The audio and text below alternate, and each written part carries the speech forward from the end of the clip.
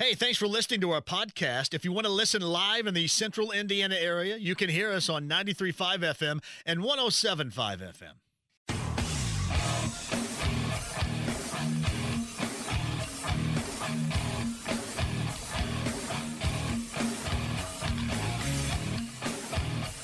What in the hell do you think you're doing? Hey, John Boy. I'm telling you straight, it's my way or the highway.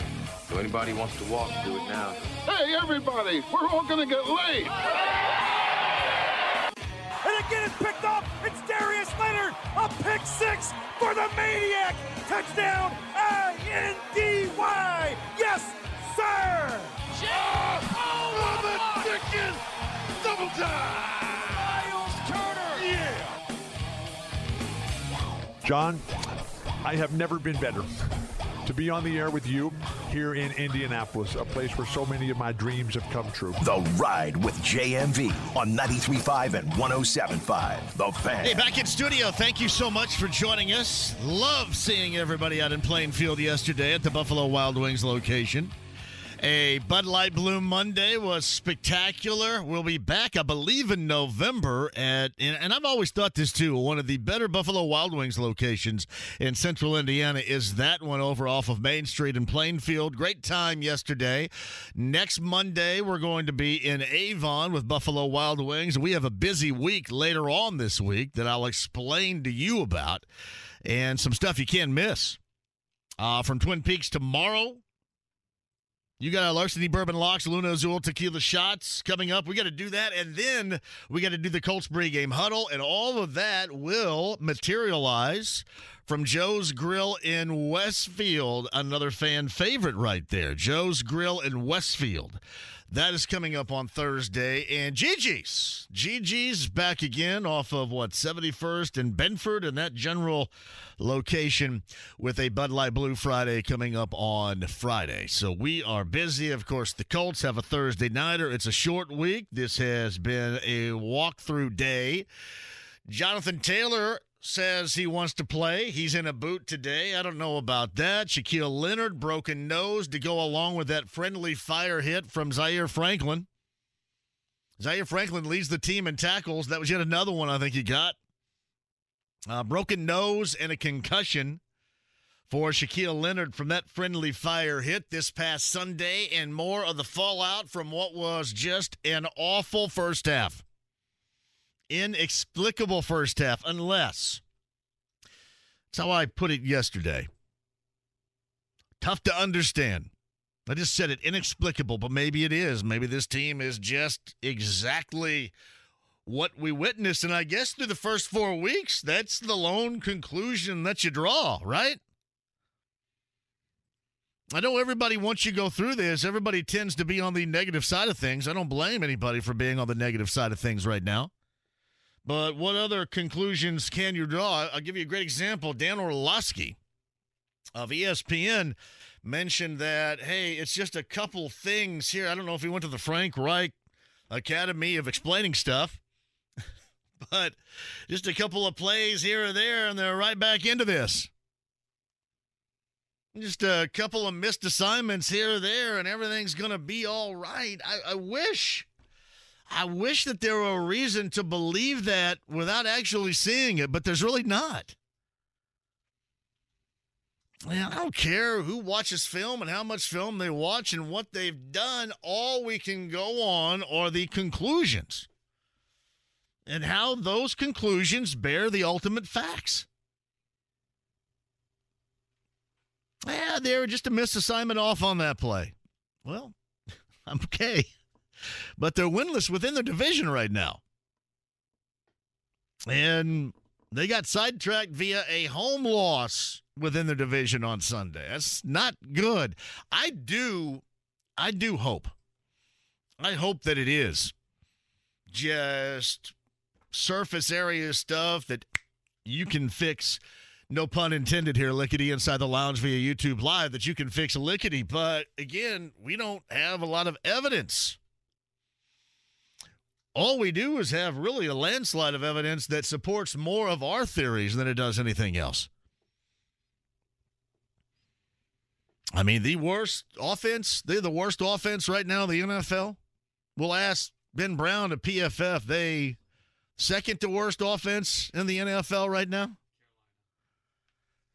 Carolina is the worst offense in the NFL right now. We'll talk about those numbers with Ben Brown. The numbers from PFF are not at all good in terms of Colts' offensive output. So you can start right there. Not at all good regarding that. And then if you're talking about individual numbers, and certainly a fixture to this team in the past handful of years, the PFF numbers are not good at all to Kenny Moore II. And I mean not good at all. Now, Ben Brown's going to join us in the 4 o'clock hour. You may want to cover your ears, I guess, for some of it. See, that's what I tell you. I'm not going to say, well, you may want to go away for a minute, because I don't want you to go away for a second, much less a minute or 5, right? So you may need to cover your ears for some of that. I know what it feels like in day 2. I know what it feels like in day number 2 of a team that, frankly, you look across the NFL, is there a team that has been more massively disappointing than this Colts team? Is there? Anybody? There's not. And not even coming from the standpoint of we're talking about the team that we cover, or we're talking about the team that you like, you enjoy, you love. And normally we're a little bit skewed either direction with those takes. But no, they are the most disappointing. So Calvin Fitz sent me a tweet this morning, and it was, I don't know what handle it was on Twitter. Was it NFL handle? And said something like, Frank and Chris are on the hot seat, and Jim Irsay has drawn impatient with what he's seeing right now, and blah, blah, blah. And then Calvin asked me, he goes, hey, is this true? Well, honestly, I think anybody that has paid attention could put together something that says something like that. So, I mean, really, if you want to be an NFL insider, go ahead and fire that up. There's no doubt that the owner is impatient. The owner, if there was going to be a game outside of the way that season just embarrassingly ended last year, if there was going to be a game where you were going to be incredibly impatient with, again, I'm just kind of loosely quoting that tweet earlier today, where you're going to be impatient with what was going on, it's going to be that one.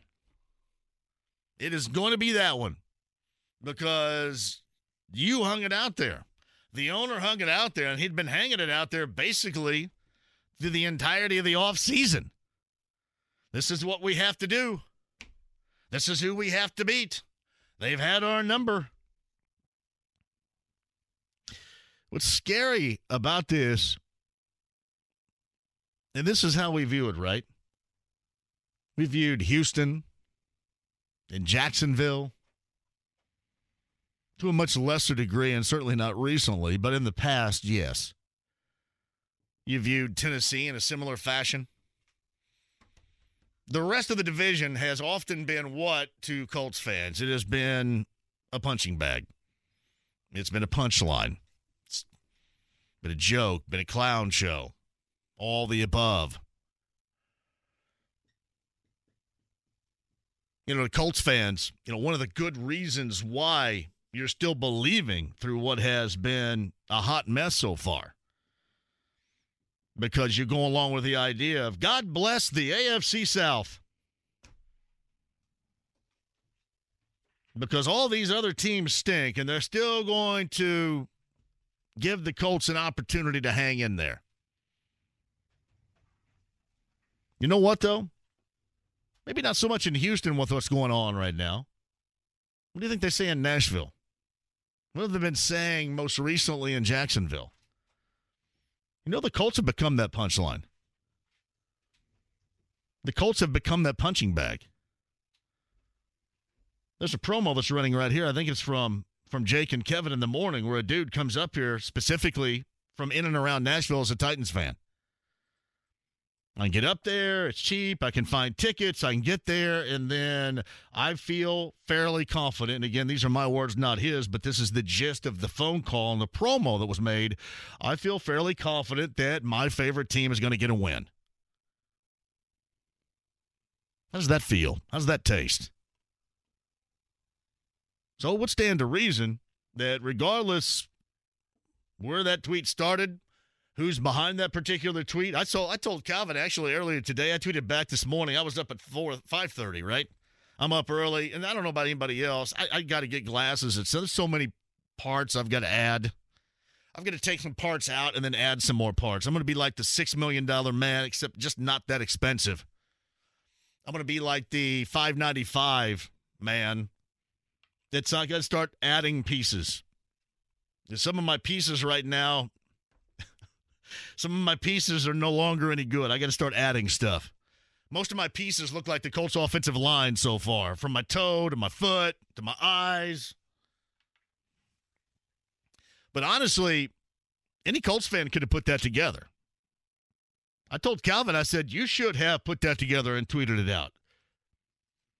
Because, again, nothing's imminent when it comes to a coaching change unless you're talking about, where the offensive line coach may be, and Chris Strasser right now. But as far as Frank Reich or Chris Ballard, absolutely not. Frank Reich at the end of the year, yes. We were talking to Bob Kravitz yesterday. Is there anything, because Bob Kravitz and I are on the same page as far as Jim Irsay not doing that with the head coach in the midseason. Is there anything that would convince you that, hey, all of a sudden, as I put it before, they could break new ground and then go that direction? And we have both agreed on this, and that is that game later on this month when Carson Wentz comes to town. Depending upon where this team might be. That's the only thing that I would even loosely consider. Now, for the offensive line coach, it would seem that the situation's a little bit more dire. Probably for the offensive line coach, I don't know if he would call it this or not. Maybe nothing would have happened. But the fact that this was a short week, was probably good. Now, on the other side, this is where it becomes a little bit Jekyll and Hyde, right? The other side of it is the fact that you have an extended week to get ready for Jacksonville is not good. That's probably worse than having a short week to be able to bridge the gap and maintain that level of employment. And believe me, it's not all on him. It's just like looking back at Blankenship. That was an issue. Everybody said, oh, it's just the kicker. He's going to be fine. Everything's always going to be fine. Everything's always going to be fine until it's not. That's why I get back to that Orlovsky tweet from earlier today. Oh, they're just this close from changing this up. And again, everything's going to be fine until it's not. Everything's going to be fine until you get to the end of the season, and here you are. Everybody always reverts to the fact of, hey, this is just what this Colts team does. You know how ridiculous to me that sounds? This is what this Colts team does. I can tell you from past experience, I knew what other, in particular, the Polian era and the Dungy, I know what they did.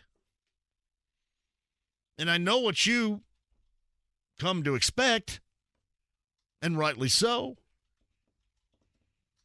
There's no redeeming quality about what took place a year ago. I would rather hear, well, it's the AFC South, even though the Colts right now are the punching bag within that division. I mean, the Colts are right there with Houston. Oh, man, we get a break this week. We get to play the Colts. Oh, man, a break this week. Houston's coming in. But they have become that. I just can't listen to, well, this is what this Colts team does. This is what they do. They come back and, remember last year? Yeah, because I thought last year monumentally sucked. Well, last year started out bad. I was trying to find, the Buffalo game came to mind, New England certainly. That Christmas night in Arizona was fun to watch. I would ask you to do this when you have a minute, and again, it's when you have a disposable minute or two in your life, to think about, once again, think about now, looking back on the in-season Hard Knocks episodes, and then compare your thoughts at those moments compared to what you know now, it is so different. You look at it out of a completely different lens, don't you? You do. You do. At the time, hey, this is fun. This is great. Now you look back on that and you go, wow, that's wrong, that's wrong, that's wrong, that's not working. It doesn't look nearly the same. Doesn't sound nearly enjoyable. I'm assuming that's available on HBO Max, right? Would you go back and watch them? No, I wouldn't either. No way. Yeah, I wouldn't either. It's just different. And it's different also because you see more of the same. You see more of the same reasons as to last year becoming a joke as the way that it ended. You see more of the same to start this year. And again, as I mentioned a little bit earlier, that's unacceptable. And again, Calvin, there's a reason why that somebody sent that out there, because you're going to get probably, 2,000 likes. You're going to be able to rub one out at home and be really happy with yourself because look at all these likes I just got, and all you did was just basically put out there what should be common knowledge anywhere. Yes, the owner should be impatient. The owner should be tired of it. I know the fans are. There was nothing I was more tired of. People said yesterday, I've never really heard you that angry about a team on the field. I don't know. Angry is probably the wrong way to put it. Disappointed wasn't strong enough. Even with what I have seen, even with last year, even with the end of the year. And the tie in Houston, the Jacksonville game, all that so far this year, it was still utterly ridiculous to me that they started out a half of football as they did on Sunday. And then it's, to me, even more ridiculous that everybody kind of says, well, it's okay. It's, they did play better. It's like that's a feather in somebody's cap. They did play better. They did a lot of things better. They buried themselves in a half of football where, my goodness, if you don't know better by now, you're never going to know better. Yeah, people want to point to, well, the coach has obviously lost the locker room. Well, stuff like that, you kind of wonder if he ever had it in the first place. And you wonder if that locker room is ever going to get anything that any coach would say to him. You understand completely the urgency of this game, right? You understand the effect that this is going to have, not just in the moment, but later on this season. You understand that your owner's been outspoken about the importance of this game. Not only in the offseason, but leading up to in the week via social media. You understand this, right? This is something you did comprehend? Great week of practice. Everybody's fired up. Your team leader, your vocal team leader's coming back. He's going to run out of the tunnel, be fired up. Smoke's going to happen. They're going to fire up that hog and right up there, and somebody's going to hit the anvil. By the way, you should have had the Pacers hit the anvil again. With all due respect to Blue, come on now. Don't blank with a streak, for goodness sake. I told you to get Halliburton back over there and get McConnell and everybody back. Anyway. This team certainly played much worse than just blanking with a streak. But all that you knew, all those fired up words, and hey, we're just that close because these are fixable things. These are fixable issues. And that incredibly dreadful first half against a team that wasn't very good, isn't very good, hasn't been very good.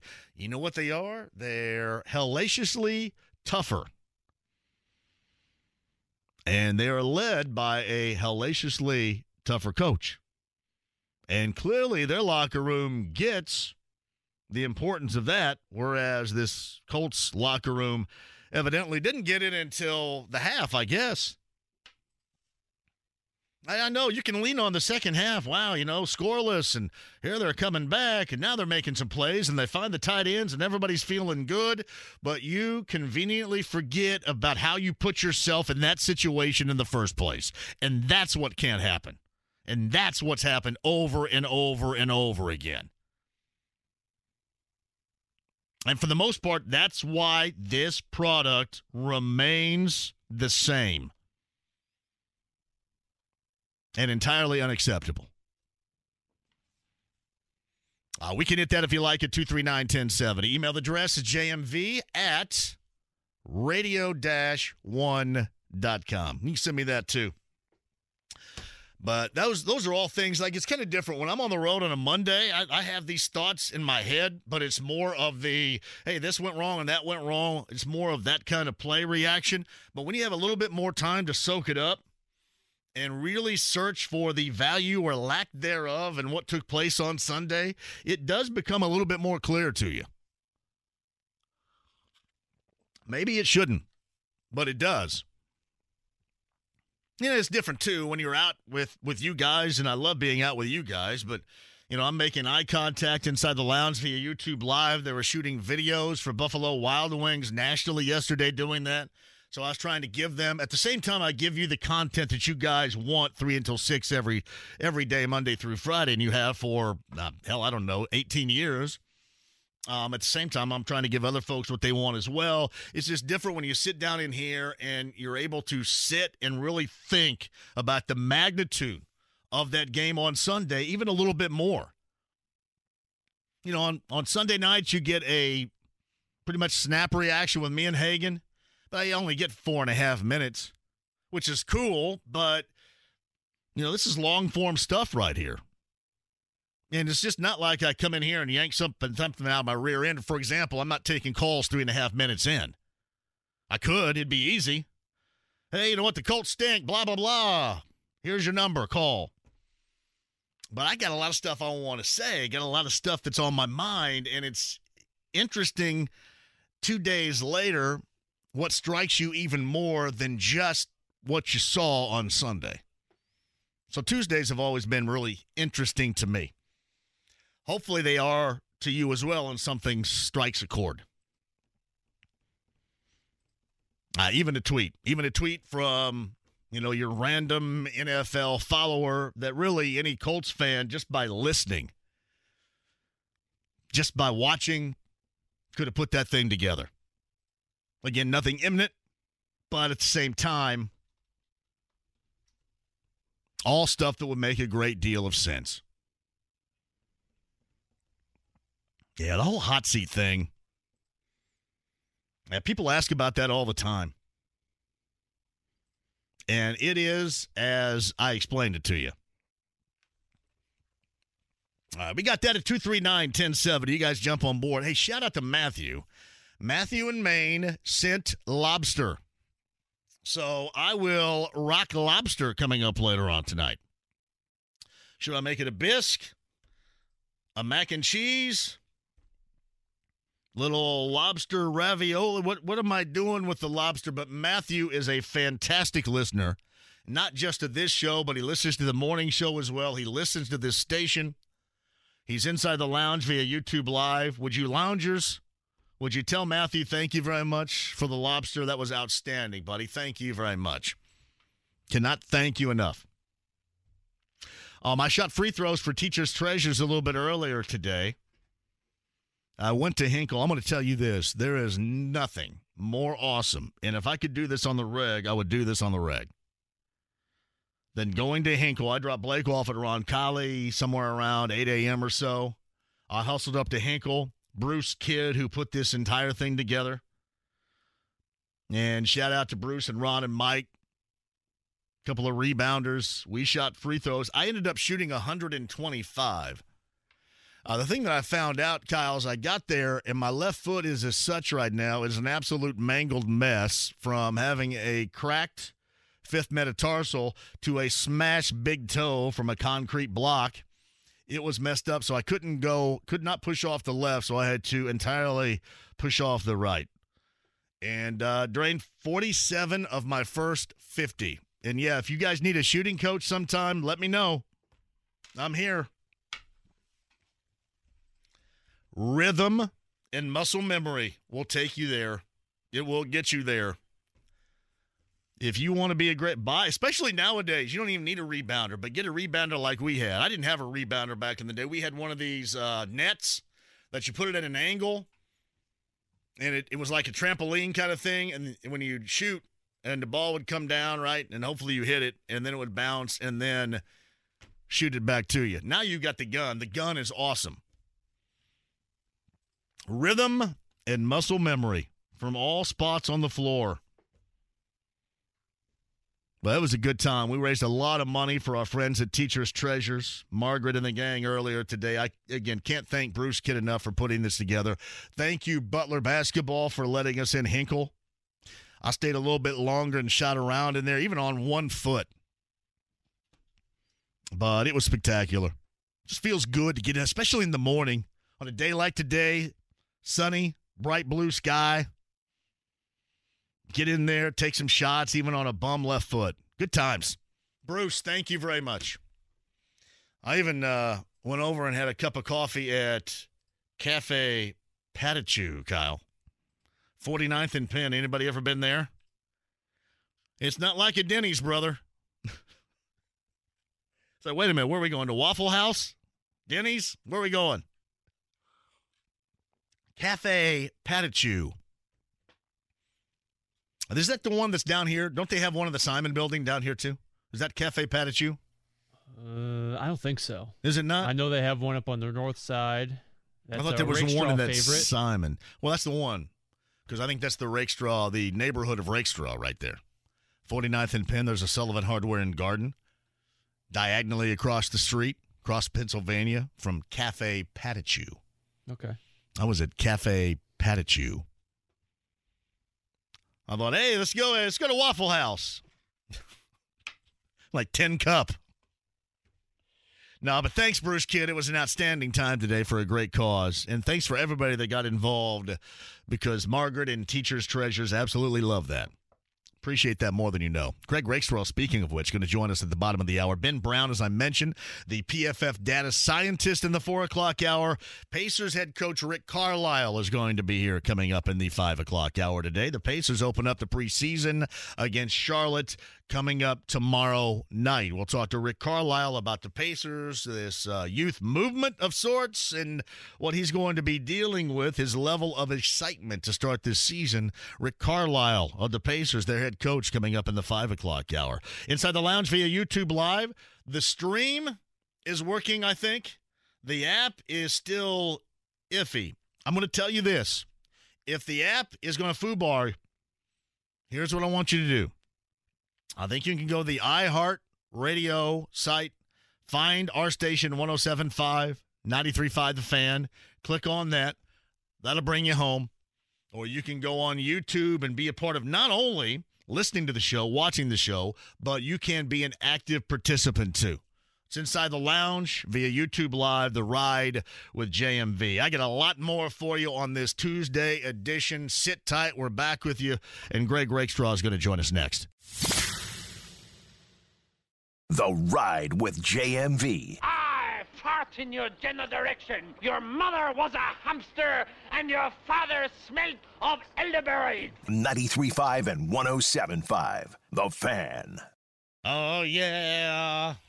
Pacers coach Rick Carlisle in the 5 o'clock hour. Ben Brown, the PFF data scientist, where his numbers, I'm certain, will prove to be very negative in terms of the Colts offense we have seen through 4 weeks, and especially when you're talking about individuals, not kind whatsoever to Kenny Moore II. Ben is going to blind us with science coming up here in the 4 o'clock hour.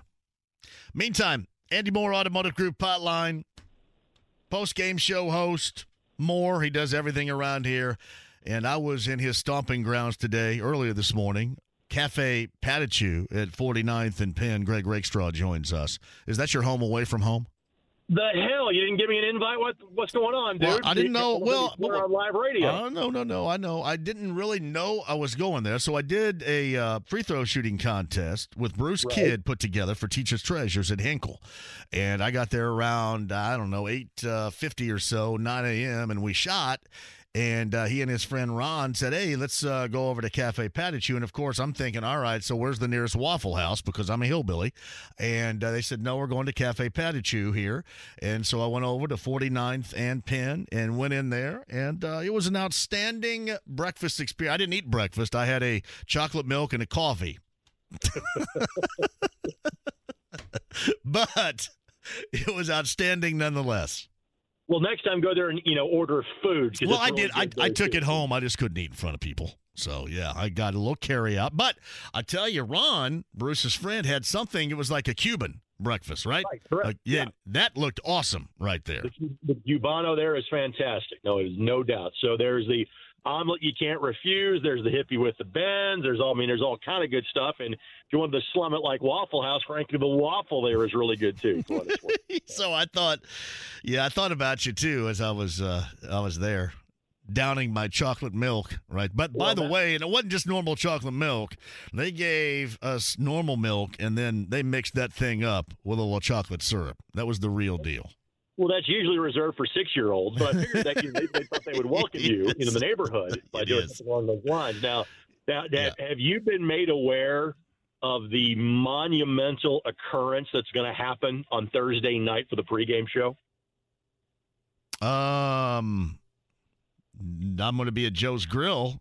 Anything other than that? Yes. That's important. Okay. But are you unaware of the fact that Gorman can't be there on Thursday? No.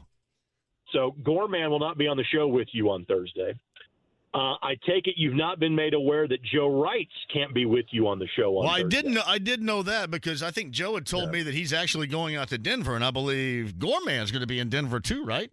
That is correct. Okay. But because of the short week, the transit, he's going to be, flying out day of. Okay. So have you been made aware you and Billy Brooks could easily handle 2 hours of pregame coverage? Right. But the powers that be have decided to add a third voice to the pregame show Thursday at 5:30 from Dro's Grill in Westfield. Are you there? That would be me. Nice. So I'm not sure that you and I have ever officially worked together before. I think you're right. So, looking forward to it. I think way back in the day, you did a high school game at Center Grove. This is way back on 950, and I think I went out there and did a high school game at Center Grove with you. Way back. Oh my goodness! Yeah, true. Did we really?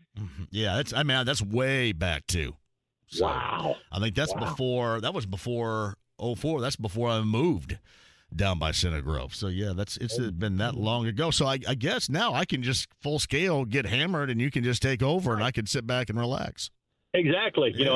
I could host as you, do your voice, and you can be some heckler from the crowd. We all have a good time. Absolutely. Awesome, man. Well, yeah, me and you and Bill Brooks. Joe's Grill, by the way, is a Larceny Bourbon Locks and Luna Azul Tequila Shots Thursday. So me, Brent Halverson, and I'm sure Nally and Miller will do our picks, but at 5:30, it will be the Colts pregame huddle. Former Colts wide receiver Bill Brooks, myself, and as we just all learned, Greg Rakestraw is going to be a part of that opener with us from Joe's Grill in Westfield coming up on Thursday. So that is awesome, Greg. Now, speaking of Thursday, do you think by what you heard and saw today that we'll see Jonathan Taylor suited up and performing on Thursday?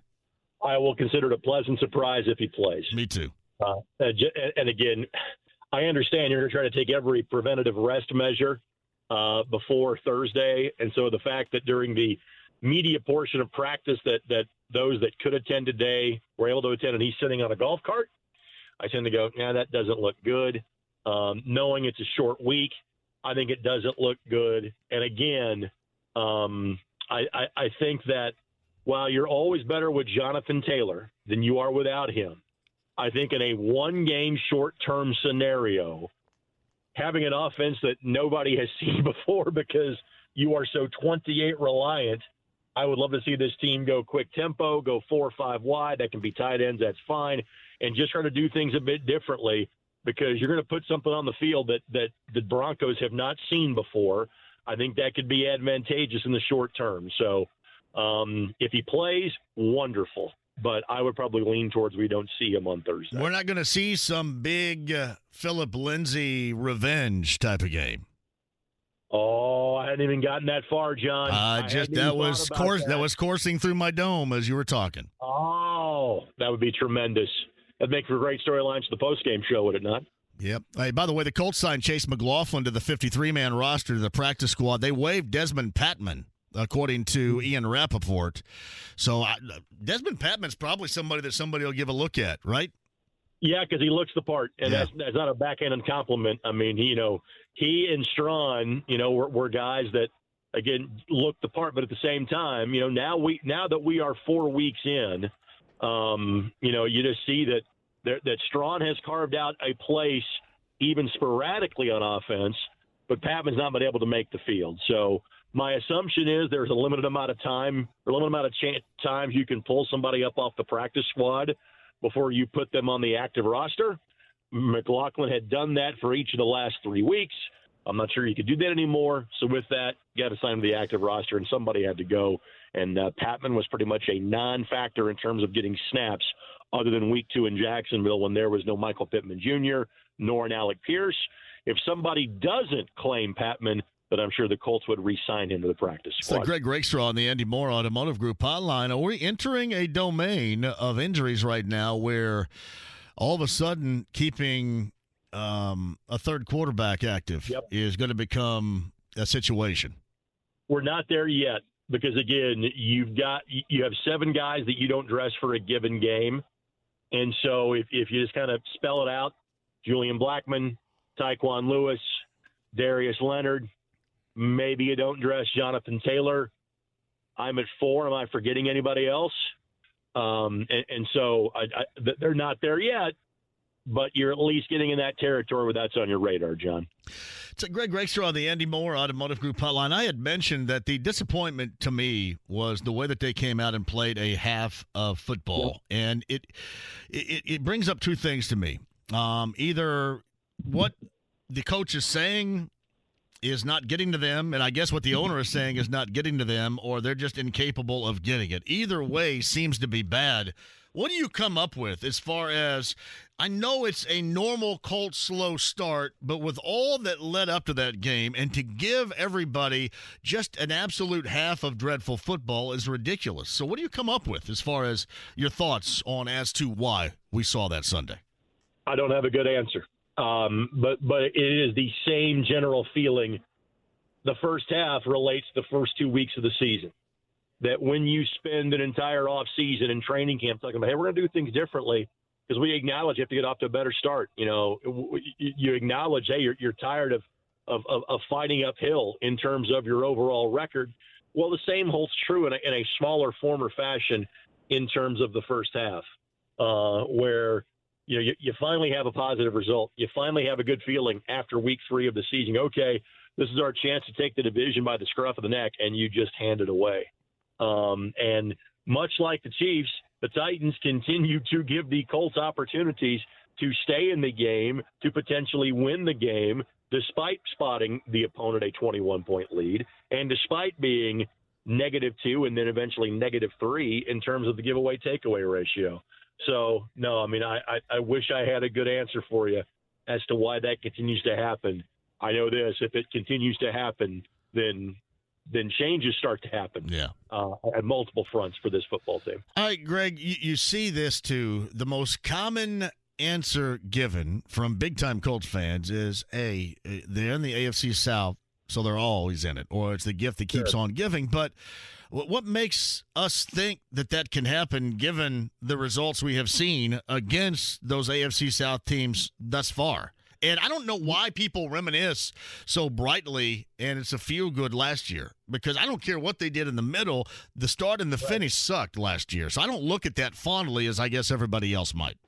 I think you can say a couple different things. In other words, you can state a fact, hey, the Colts are a half game out of first place. That is a fact. But it's just like, when asked, hey, what's your confidence level in them winning in Denver on Thursday or winning the next game, wherever it may be? The answer is no. So I can state the fact that, yes, they're a half game back, which is why, it's not time to go into meltdown crisis mode just yet. But at the same time, if you ask me my confidence level as to what we're going to see from the football team on Thursday, there's nothing to base confidence on. No. In other words, both of those things, John, can be true. Well, and that's how I look at it, because there just is nothing in the fact that it all starts, and as you mentioned, there's no meltdown yet because we're so early in the season, full meltdown. But believe me, it started with that offensive line. Because everybody keeps saying, well, they're close and it's only a play here or there. But I'm sorry, this thing has looked discombobulated for a while, and it looks more discombobulated at the start of this year. I don't know if it's just some cosmetic stuff that you can do to fix what is really ailing this line, Greg. You were just kind of getting onto the local sports scene in 2001, the last year of Jim Mora being the head coach of the Colts. But I remember being at press conferences, and it was along the lines of something of, well, other than that 60-yard run and that 70-yard run, our run defense didn't play that badly. Yeah. Well, true statement. Right. But yet you're still one of the worst defenses in the league, and you still give up 60 and 70-yard runs. And so, you could almost compare that to the offensive line. Is it a true statement that the Colts' pass blocking was better on Sunday? Yeah, I kind of think it was. They still give up 3 sacks? Yep. One of those sacks lead to a turnover in the short field that the Titans scored upon? Yep, that's the case. And did it lead to the worst rushing performance for Jonathan Taylor dating back to his rookie year when he wasn't always the primary ball carrier? Yes, it did. And again, I'll relate it to you have to be what your contract says you are. And if you are the highest paid position group in the national on your team, you had best be leading the charge, and that is clearly not the case for the Indianapolis Colts right now. And even if you think the culprit is the guy that isn't paid the big money, is the guy you're hoping is the stopgap at left tackle, even if he is the guy that has been causing the problem, well, frankly, the other 3 or 4 guys got to figure it out, or the scheme has to change to help him to figure that out. And those things have not been happening. Greg Rakestraw, post-game show host, and now vaulted into pre-game show host this Thursday. The short week has the Colts in Denver on Thursday. We're going to be at Joe's Grill in Westfield. Love to see everybody there. And the Colts pre-game huddle will start after me, coming up at 5:30 on late Thursday afternoon. Me, Bill Brooks, and Greg Rakestraw, part of that Colts pre-game huddle. And Greg's with us via the Andy Moore Automotive Group hotline. Before we hit a break, your thoughts on what you saw from the Boilermakers getting a big road win in the West over Minnesota Saturday, and then on the other side, IU just kind of, being IU football again. Right. Let's start with the positive. Love what I saw from Purdue. Us being Southern Indiana guys, we always cheer for other Southern Indiana guys. Boonville shout out. Happy for the Devin Maccabee story. And again, Devin put up ridiculous numbers at Boonville. Did it against average competition, mostly 2A, 3A competition. I believe he was going to Navy, changed his mind or was there and left.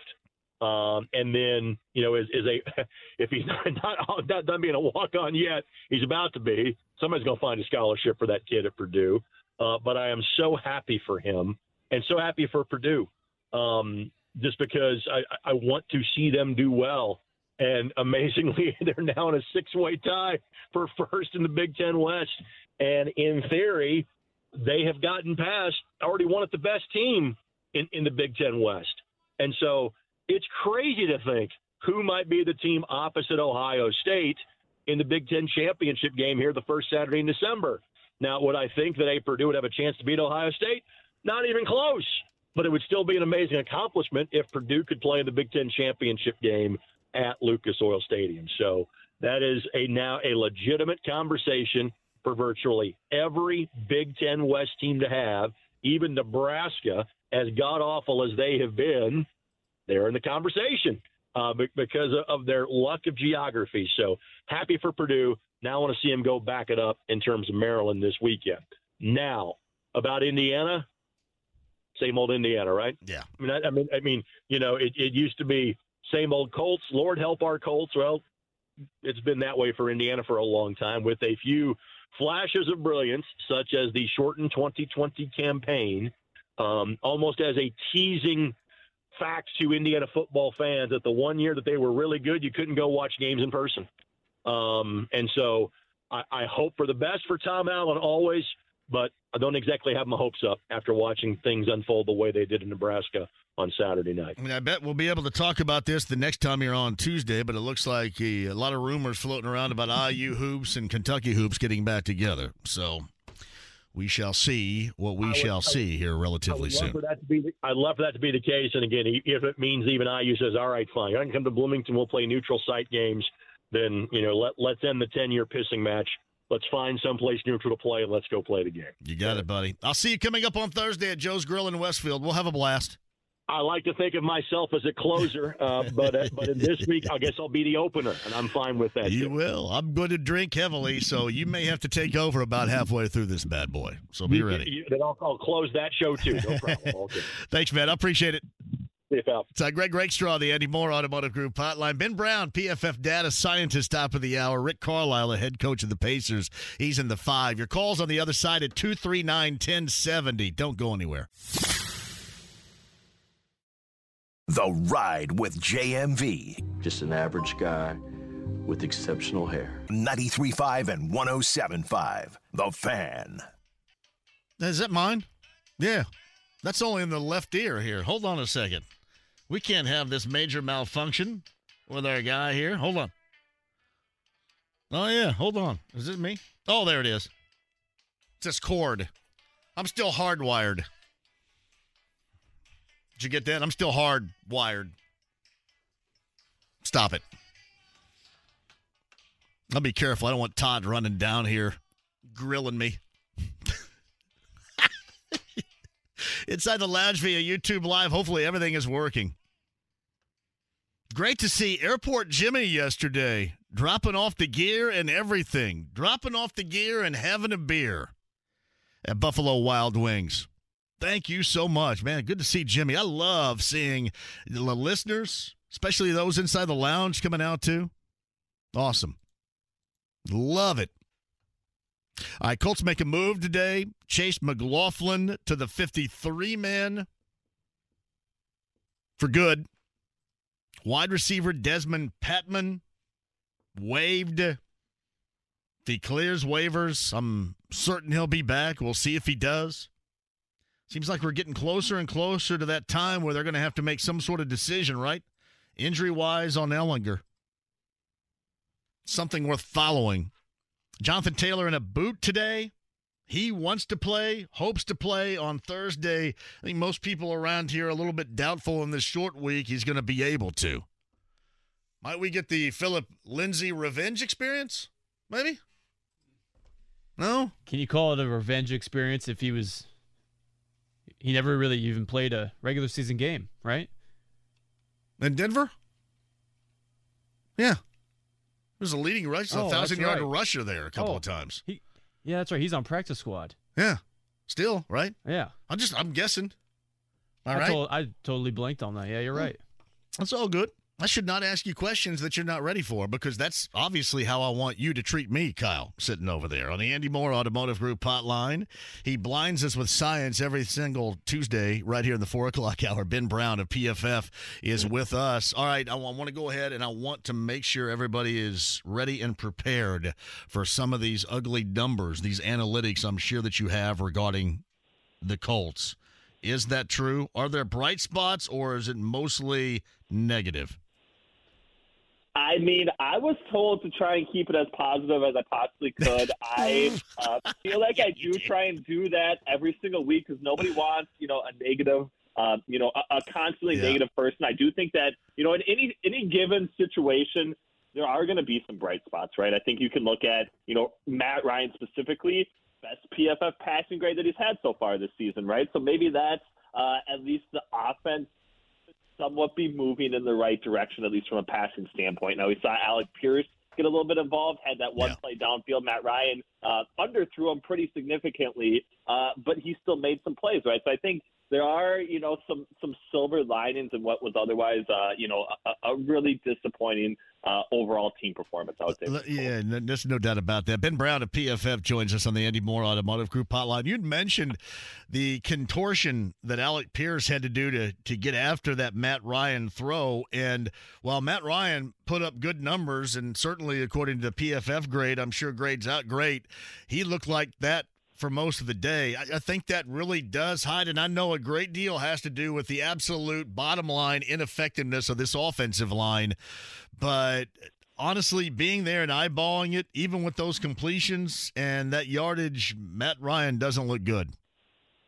Right. And I think it goes back to, kind of the thing you mentioned is it's partially the offensive line, but neither unit is in sync, right? And Matt Ryan under pressure at this stage in his career is a really, really, really bad outcome for this particular offense. And they can't generate successful plays, play in and play out, if they're getting some of this interior pressure. And I think that is, a really concerning fact. Obviously, the turnover situation as well is a huge detriment to this team. They're just not a team built to play, from behind. So when they do get the early turnover and go down 7 and then 14 points right away, it's really tough for them to come back. And they've seen and this isn't the main reason why they are in the position that they were, but they did experience some high variance type turnover luck last year where defensively, and I know we talked about this a little bit, but they had the highest amount of total expected points from turnovers coming, on the defense side of the football of any team in the NFL, and they used that to their advantage, right? And this year it's completely flipped. I think they're 27th in that particular stat. Even more concerning is, offensively, they've given up the most total expected points of any offense in the NFL on those turnover type situations. So they've had bad turnovers. They've had a lot of them, and they've had them in really high leverage spots. And I think in order, to kind of be a successful team, those are the easy things that you absolutely need to cut out first. Regardless of if the ball was turned over, how does Matt Ryan rank right now in terms of fumbles against everybody else, individually and team-wise in the NFL? Have you looked up that number? I have not, but I can definitely look it up while we're talking and give you a pretty easy figure on it here in a little bit. But I do think, and we can revisit that in a little bit. But yeah, it's, from a team perspective, it's been it's so dreadful. I mean, just dreadful. Yeah. Right. Just dreadful. All right, while you're looking that up, because I know you probably memorized this, how bad are the numbers for the offensive line through the first 4 weeks of the season here in Indy? Yeah, we have them basically through 4 weeks, basically, and this does bake in, a little bit of prior expectation, but we have them, as the 22nd ranked pass blocking unit. A little bit higher in the run blocking grade. I do think some of that is to do, isn't really playing out in other areas when you're looking at things like Jonathan Taylor's, run stuff rate, how often he's getting tackled at or behind the line of scrimmage. He's like 4th overall from a running perspective in that category in the NFL. I think team-wise, really poor performance from an EPA perspective on rushing the football as well. So some of our, run blocking grades definitely don't seem to paint the whole story of just how bad it's been, offensively for the Colts rushing the football. Well, they've been awful, and here's part of the issue, Ben, that we've talked about over and over. If they don't work, really nothing's going to work. Nothing offensively is certainly going to work. You got a 37-year-old quarterback that's unable to escape. You've got a running back that a year ago was by far the best, that's having numbers-wise not a good season so far because there's not a crease, there's not any space whatsoever. And you combine that with 14 points, just a little bit over that per game, and this offense just looks dreadful. Right. It very much does. I mean, and there's, the issues are stacking up in a number of different areas. I do think there's multiple units that are responsible for it, but it goes back. I don't want to, harp on, guys like Chris Ballard or something and their team building roster philosophy. But when you kind of bring in a veteran quarterback, you have to make cuts at other positions. And when you kind of allocate some of your resources and dollars to positions that maybe aren't necessarily premium type positions that aren't impacting the game, play in and play out as impactful as other positions are, it's really hard to build a winning, cohesive type of offensive unit. I think that's kind of, the overall determining issue with the Indianapolis Colts right now. Tennessee, I would guess, even though they traded away a huge asset in A.J. Brown last spring, mind you, the Colts and the Titans are kind of built in similar fashion, I would guess. To me, this has been my argument, and I know that you agree with me on this, but I want you to go a little bit further on it. It appears that what Chris Ballard has put together to this point has failed, considering what he is looking for and the results that he's getting. And I know that there's still a ways to go, but where we are right now, would you consider my words, those words, accurate in that description? I very much think so, right? And I think that, that is the greatest issue with the Indianapolis Colts right now. And part of it is the Band-Aid approach or whatever, or the roster-building Band-Aid type approach where you're trying to fill in, this plug-and-play type quarterback, veteran guy, year in and year out, and there's just no cohesion. There's no real carryover into the next year with that offensive coordinator and that quarterback kind of being a seamless transition and actually helping out some of these young wide receivers. They're always starting from, home plate basically, and don't really have the advantage of multi-years of continuity. And I think that you're seeing that play out. And it's taken, the Band-Aid approach at quarterback instead of just, trying to go a different route or trying to find at least the guy through the draft who at least could be an option as a backup quarterback, because they don't even really have that right now either, right? So I definitely agree with you, and I do think that, in evaluating the Indianapolis Colts, that's definitely where you absolutely have to start with. So Ben Brown of PFF every Tuesday right here on the Andy Moore Automotive Group hotline. Through 4 weeks, what's this Colts offense overall look like, Ben? It's really bad, unfortunately. We like to look at, from the EPA perspective, which we talked about a little last week. They're 29th overall in that. Again, some of that is to do with the turnover type situations that they're constantly putting themselves into, but a lot of that is just ineffectiveness, right? They're not rushing the football well. They're at bottom 5 rushing unit right now in the NFL, and I think that says a lot, given that is supposed to be the strength of the team. Yeah. The best player on offense is bottom Jonathan 5. Taylor. All right, hasn't gotten open, or hasn't gotten going whatsoever, and it's a concern, right? And I think if you want to compare to the Tennessee Titans, they still are getting that production from a guy like Derrick Henry, which is kind of the main reason why these two teams are so different right now. I also think Ryan Tannehill is playing a lot better at the quarterback position than what Matt Ryan's been able to provide the Indianapolis Colts. And I think those two things speak to the current state of both these offenses. And I think defensively as well, it looks very much like the Colts are overmatched at a lot of points throughout that last game as well. Did I give you enough time to look up that fumbling stat from Matt Ryan? So I have to pull it on my data feed, but there are basically Matt Ryan has been on the field for 10 fumbles situations, whether they've lost them or not, which is tied for the league lead in that category with the New York Jets. So I could pull up the first play basis and get the actual responsibility for who that was assigned to. But yeah, the Colts and the Jets. Sorry, I shouldn't laugh at that, but yeah.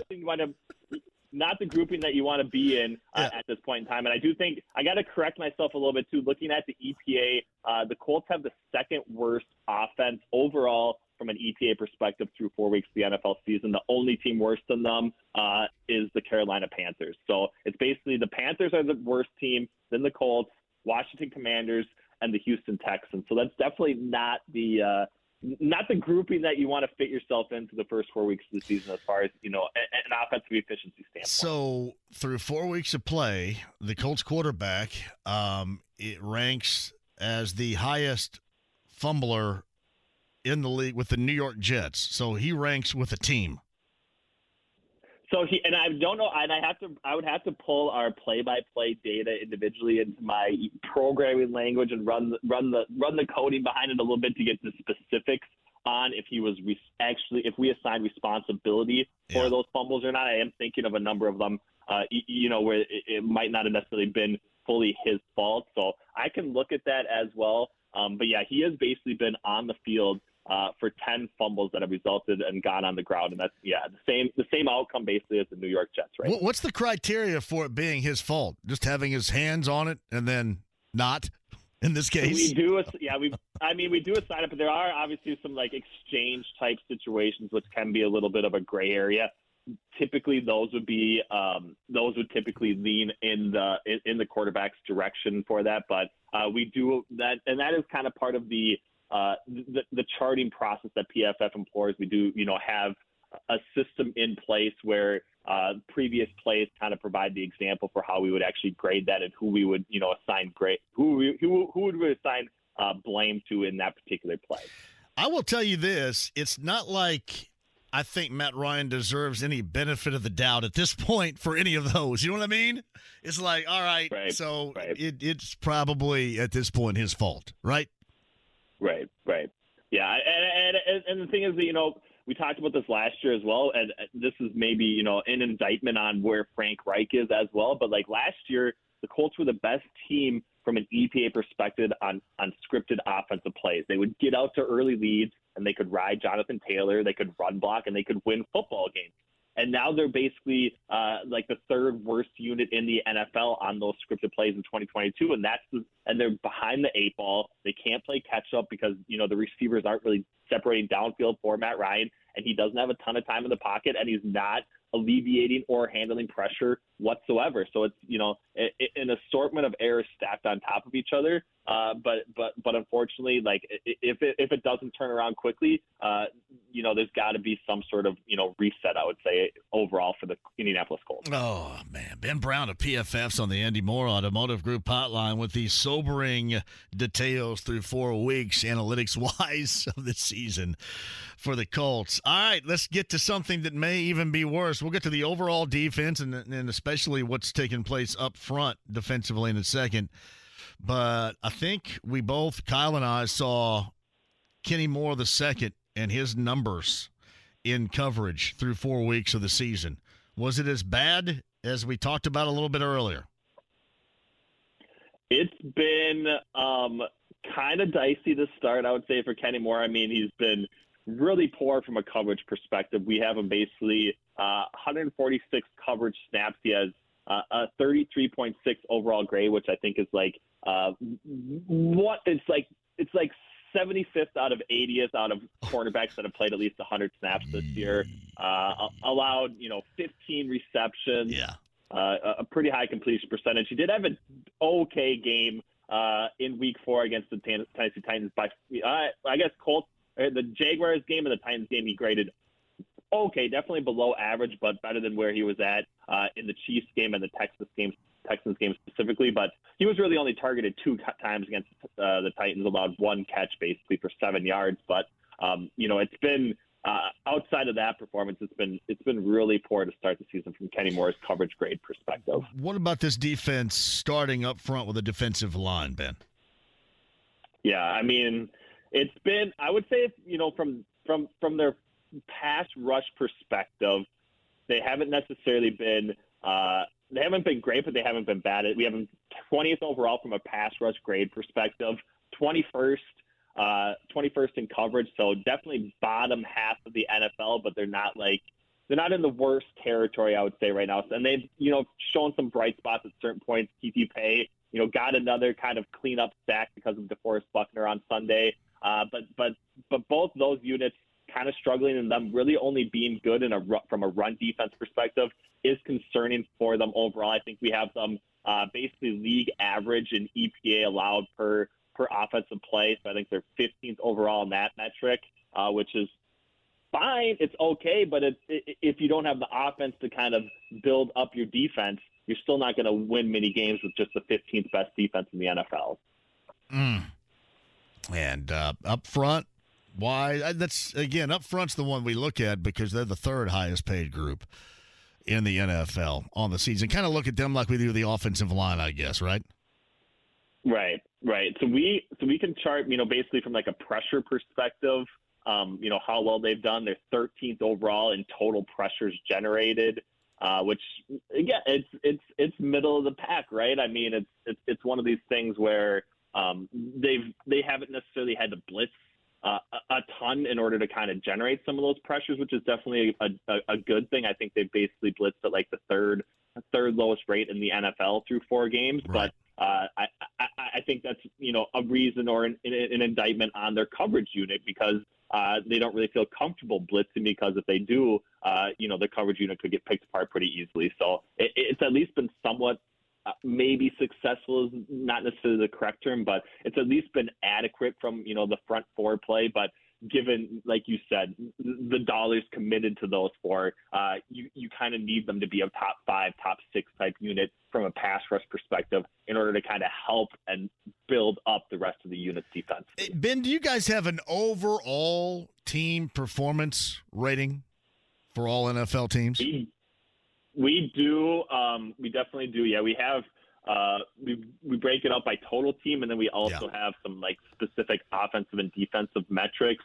There's a little bit of prior data from previous years kind of baked into it, so we at least have a decent base point headed into the 2022 season. That's like discounted significantly as we move toward into the new season, but it's still, after week 4, it is a little bit.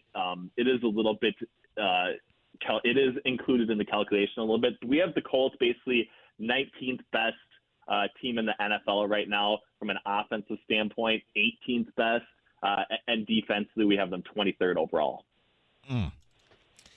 Wow, there you go. Middle of the pack. I mean that's and you look at it a little bit and you start to question, with the roster building decisions and those sorts of things. I'm not saying it wasn't to be expected, but it's like these are the strategies and moves that Chris Ballard put into place to kind of try and cover up a number of things and be, somewhat a league average team. And even though they've been slightly worse than that so far, they've probably had a little bit of poor luck. But what's the upside expectation in that case? Could they ever even get to being, a top 10 type team with the current roster and how it's being currently constructed? Ben, I mentioned this yesterday. This team right now seems built for mediocrity at best. Mm-hmm. And that is something I'm very familiar with as a Vikings fan. I mean, it's one of those things where, you don't want to be negative week in and week out, and you want to be able to find some silver linings, kind of like what we talked about at the beginning of the call. But at some point, you also want to see and get excited about the future and what can possibly happen, and getting the guys in place where it's like, okay, maybe we're not good right now, but at least we're not trying to finish as the 15th best team in the NFL. At least we're down here at 29th, 30th, 31st, and we're going to have our pick of, the top quarterback coming up in the NFL draft, and that can kind of be the guy that we build around. And I think, even though fans maybe don't necessarily want to see that happen, I think when it actually does, it can still be an exciting thing overall for a team to finally flush out the situation that's just not going to get them to where they actually need to be, and kind of rebuild from there, I would say. Hey, one more thing. Could you go back to the offensive line individually really quick before I cut you loose here? Yeah, definitely. Can you grade? Give me the grades position by position from Pryor to Nelson to Kelly. I know that Penner was out this week and Will Fries was in there. Don't worry about that one right now at right guard, but also the right tackle play on the year with Braden Smith too. Yep. So we can definitely look at it. So basically we have I'll start with Braden Smith, basically 67.5. That's an overall offensive grade. So that does kind of, take into account both run blocking and pass blocking. 67.5 is just a little bit below average, I would say, at the right tackle position. It is essentially average. Will Fries, 38.7 overall grade, well below average. I think he's got to be, one of the lowest right guards. He got his first start, and he got his first start and his first playing time as a starter this past weekend. So that's a one game viewpoint against Tennessee. So it is a very small sample size. So then we have Ryan Kelly, basically 62.2. Overall offensive grade, a little bit below average at the center position. Basically, it's not, it would once again be, pretty close to league average. I think if you compared him to starting centers at the NFL level, he'd probably be in that 15, 16, 17 range. And then Quentin Nelson, 68.1. Right. Again, and that's the guy that you need to be an absolute mauler in both the run game and, pass protect really well, given what. Yes. Hey, Ben, how many left guards rank ahead of Quentin Nelson through 4 weeks of the season? Do you have that in front of you? So I can pull that up. Do you want to see it pass blocking, run blocking, or just specific to? Whatever you feel is necessary. Whatever makes us feel really good. but I'm just joking because it's not. Really? Just, the entire. Just give us the entire story because it hasn't seemed very good, and the numbers you initially gave out here, it seems like that's going to bear this thing out. But I was just curious. Yeah, so I do have this basically limited to guys who have played 100-plus snaps. I do have both guard positions in it right now. He's at 68 points. 68.1 overall offensive grade. That would rank 18th among both guard positions. So actually not horribly bad. We are a little bit. He gets paid $20 million. He gets paid $20 million a year. Definitely the top. Yeah, the top rated guy. So we basically have Chris Lindstrom has played really well for the Atlanta Falcons, 91.3 offensive grade, and then the next closest is Wyatt Teller for the Browns, who is also one of these top paid type guard players, 82.3. So I think that would be much closer to the expectation that what you'd want for Quentin Nelson, but just hasn't provided that so far. Wow. So what his rank among all guards, not just left guards, is what again? Is 18th overall. So basically a guy like Tevin Jenkins, who, rookie last year for the Chicago Bears, didn't play whatsoever, was kind of somewhat maligned this offseason as far as if he was going to be a trade candidate for Chicago Bears, actually is the guy right in front of him with a 68.5 overall offensive grade. So maybe that provides a little bit of context as far as, what he is delivering based on that salary expectation. All right, what about Matt Ryan? What about Matthew Pryor at left tackle? Okay, so you want me to do tackles? We'll go to tackles. Yeah, I'm sorry to put this because we've got it because I kind of want to put numbers to what I've been talking about because all we do is watch and eyeball this and hey, it's bad, it's horrible, it's bad, and that's exactly the way the numbers are equating to what we've been talking about. So. Yeah, so Matt Pryor, 62.1 overall offensive grade. That would be 46th among tackles, both left tackle and right tackle positions. So a little bit lower. And then we do have, just based on our grading system and stuff, it does seem like the tackle position is maybe elevated a little bit more as far as like the top end guy is grading pretty well, being more responsible for certain facets of play and those sorts of things. So he's 40. What did I say here? Now I lost him, of course. He's 46th overall among starting or tackles basically that have played over 100 snaps so far this season. Yeah, it's not good. Wow. Good. Those are some bad numbers, Andrew man. Andrew Thomas, top-rated tackle so far this year, 92.1 offensive grade. Rookie. Or not rookie, sorry, but basically, that first-round draft pick, Rashawn Slater, Chargers, 84.0. He's now out for the year. Yeah, he's injured. But another one of these guys, top high-end first-round draft pick, and then Tristan Wirfs as well, 79.8. So those are the three, leaders in that offensive grade at the tackle position so far this year. And it's a lot of young guys, and it's Trent Williams and Laramie Tunsil and those sorts of types. So it's tough to compete with that, but that is kind of, what the Colts are paying a guy like Quentin Nelson. He's just not close to actually dominating the position like he should based on what he's actually receiving through that salary. Yeah, that's the left guard, $20 million a year, and that's the offensive line, the highest paid offensive line of the NFL through 4 weeks. Those numbers tell the story. Ben, appreciate that, man. More than you know. Yep. We'll move forward with it here and see what happens in a short week in Denver coming up on Thursday night and double back with you coming up next Tuesday, man. I appreciate you as always. How can people find you? Yep, so you can find me on Twitter, PFF_Ben Brown. I also, write a lot of content and do, a few podcasts and other things on the PFF network as well. So, hit me up in my direct messages. Always willing to chat some ball or anything. I love putting out stats that people want to see it. So if there's anything that people are interested, definitely find me on Twitter. Ben, I appreciate it, man. We'll talk at you next Tuesday. Thanks, guys. Have a great show. Ben Brown, the data scientist for Pro Football Focus with us, and some bad numbers. Did I hear those numbers accurately? Those are terrible. Yeah, there's not. I mean, everybody was below average to average, including, Braden Smith, I think, is top 3 paid right tackle in the NFL. Ryan Kelly is top 5 paid center in the NFL. And obviously Nelson's number 1 paid left guard. That's incredible. In the NFL.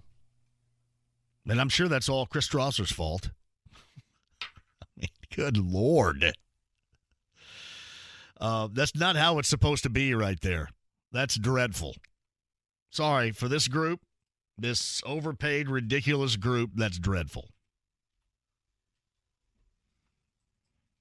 Is this something where you can just say, hey, if you have any pride whatsoever, or is this just it? This is what they got. This is the juice that they're going to be able to get. This is it? Well, something had to have happened, because all 3 of those guys just don't become terrible to average overnight. Something's going on. It doesn't make any sense. You don't get Quentin Nelson, who should be one of the best in the NFL, has played as an all-pro all 4 years of his career to start. He just doesn't turn average overnight. Something's going on. That's just awful. Yeah. You really needed to be half in the bag to even hear that. That's how bad that was. For the highest paid group in the NFL, I mean, come on. For the building block, those foundational building blocks I talked about yesterday with this Chris Ballard blueprint, come on. Quick break and we'll come back. Some phone calls playing off of that. Pacer head coach Rick Carlisle, top of the hour. Inside the Lounge via YouTube Live. Get in there and chat. 93.5 and 107.5 The Fan. The Ride with JMV. Look at all those ding-dongs. 93.5 and 107.5 The Fan. Ben Brown of PFF. Podcast, you can just go back if you want to get inside the Lounge via YouTube Live. Greg Rakestraw a little bit earlier. Greg's going to be a part of the post-game show as always. Also a part of the pre-game show because we're going to split the shows coming up on Thursday. Joe's Grill in Westfield, our Larceny Bourbon Locks and Luna Azul Tequila Shots. Me, Brett Halverson, Nally Miller, I'm sure will be a part of that up there. And then we bail from this show at 5:30. We'll stay there. Bill Brooks will join me. Greg Rakestraw will join me for the Colts pregame huddle. That will lead you to countdown to kickoff. That's Joe's Grill coming up on Thursday. Twin Peaks tomorrow in Castleton, and then further down the road, Gigi's on Friday for a Bud Light Blue Friday. And if you're looking even further ahead, Avon, Buffalo Wild Wings, that is on Monday with Buffalo Wild Wings and a Bud Light Blue Monday for you over in Avon. Yeah, true story. Robbie writes this: all we really need to know is that Matt Ryan is not good. Regardless of how good the defense plays, the Colts cannot win if they do not score more points than the other team. The 31st ranked offense is not winning. True story. And I mean, you heard Ben, too. He talked about the numbers that Ryan put up on Sunday, but if you watch, the numbers just don't tell the entirety of the story. This team's in a bad spot right now. Tony's up first today at 239-1070. Hello, Tony. Hey, man. Two quick things, please. First, I'm over Ballard's blueprint in the line. Like, some of that money on the offensive line, if we had a couple more wide receivers, they don't have to hold the ball as long and protect as long because he has somebody to throw to. On that note, with the whole Vegas thing, I love Vegas, man. Yeah. But with the way the team is right now, I'm not there. Oh, sorry, I'm on speaker on the highway. There's a siren coming. Heads up. But you guys should totally do a Teachers Treasures fundraiser and do like $10 raffle tickets, a minimum number of tickets sold, and raffle off a trip on that trip to Vegas, man. I think you guys would sell a crap load for teachers. I'm a teacher. I'll buy 2 of them right away. Yeah, I did some stuff for Teachers Treasure today, too, at Hinkle Fieldhouse, man. Had a blast. Cool. But, yeah, I think you guys would sell a crap load of raffle tickets for that. We can present that to Kyle Kinnett because he's a good dude and he loves what we do for Teachers Treasure. So, no doubt. Listening. All Hey, right, brother. last thing for you, man. If you need more locations, over by where I teach, dude, have you ever been to Brosini's Pizzeria? Brosini's in County Line, down in Greenwood? It used to be a county line. That's closed right now for renovations. You know where that Sarah, whatever, go-kart place was at the restaurant in Speedway? Sure, yes. It's not hers anymore. Brosini's bought that. They have, like, bowling. They have a duck pin bowling. They have, like, a virtual golfing, man, you got to have a remote there. Well, I have. I've done remotes at Dawson's before. I've done one at O'Reilly's before. Yeah, Brosini, I'd go over there in a second. I love being on Main Street and Speedway. Well, I would too, man. Hook it up and I'll be there. You got it, Tony. Thank you very much for the call. Yeah, I mentioned today, Teacher's Treasures. I shot free throws. I had 47 in my first 50. And I think I ended up, what did I say? What did I say? Was it 113 of 125 or something like that? Somewhere in that neighborhood. I struggled a little bit more on the back. I shot 125. My first 50 were absolutely, and I was doing it in a completely whacked out way because I couldn't push off of my left foot, so it was all on the right. It was weird. Did you tell everybody it was only 9-foot rims, though? Yeah. I love shooting in Hinkle, though. I do. Always have and always will.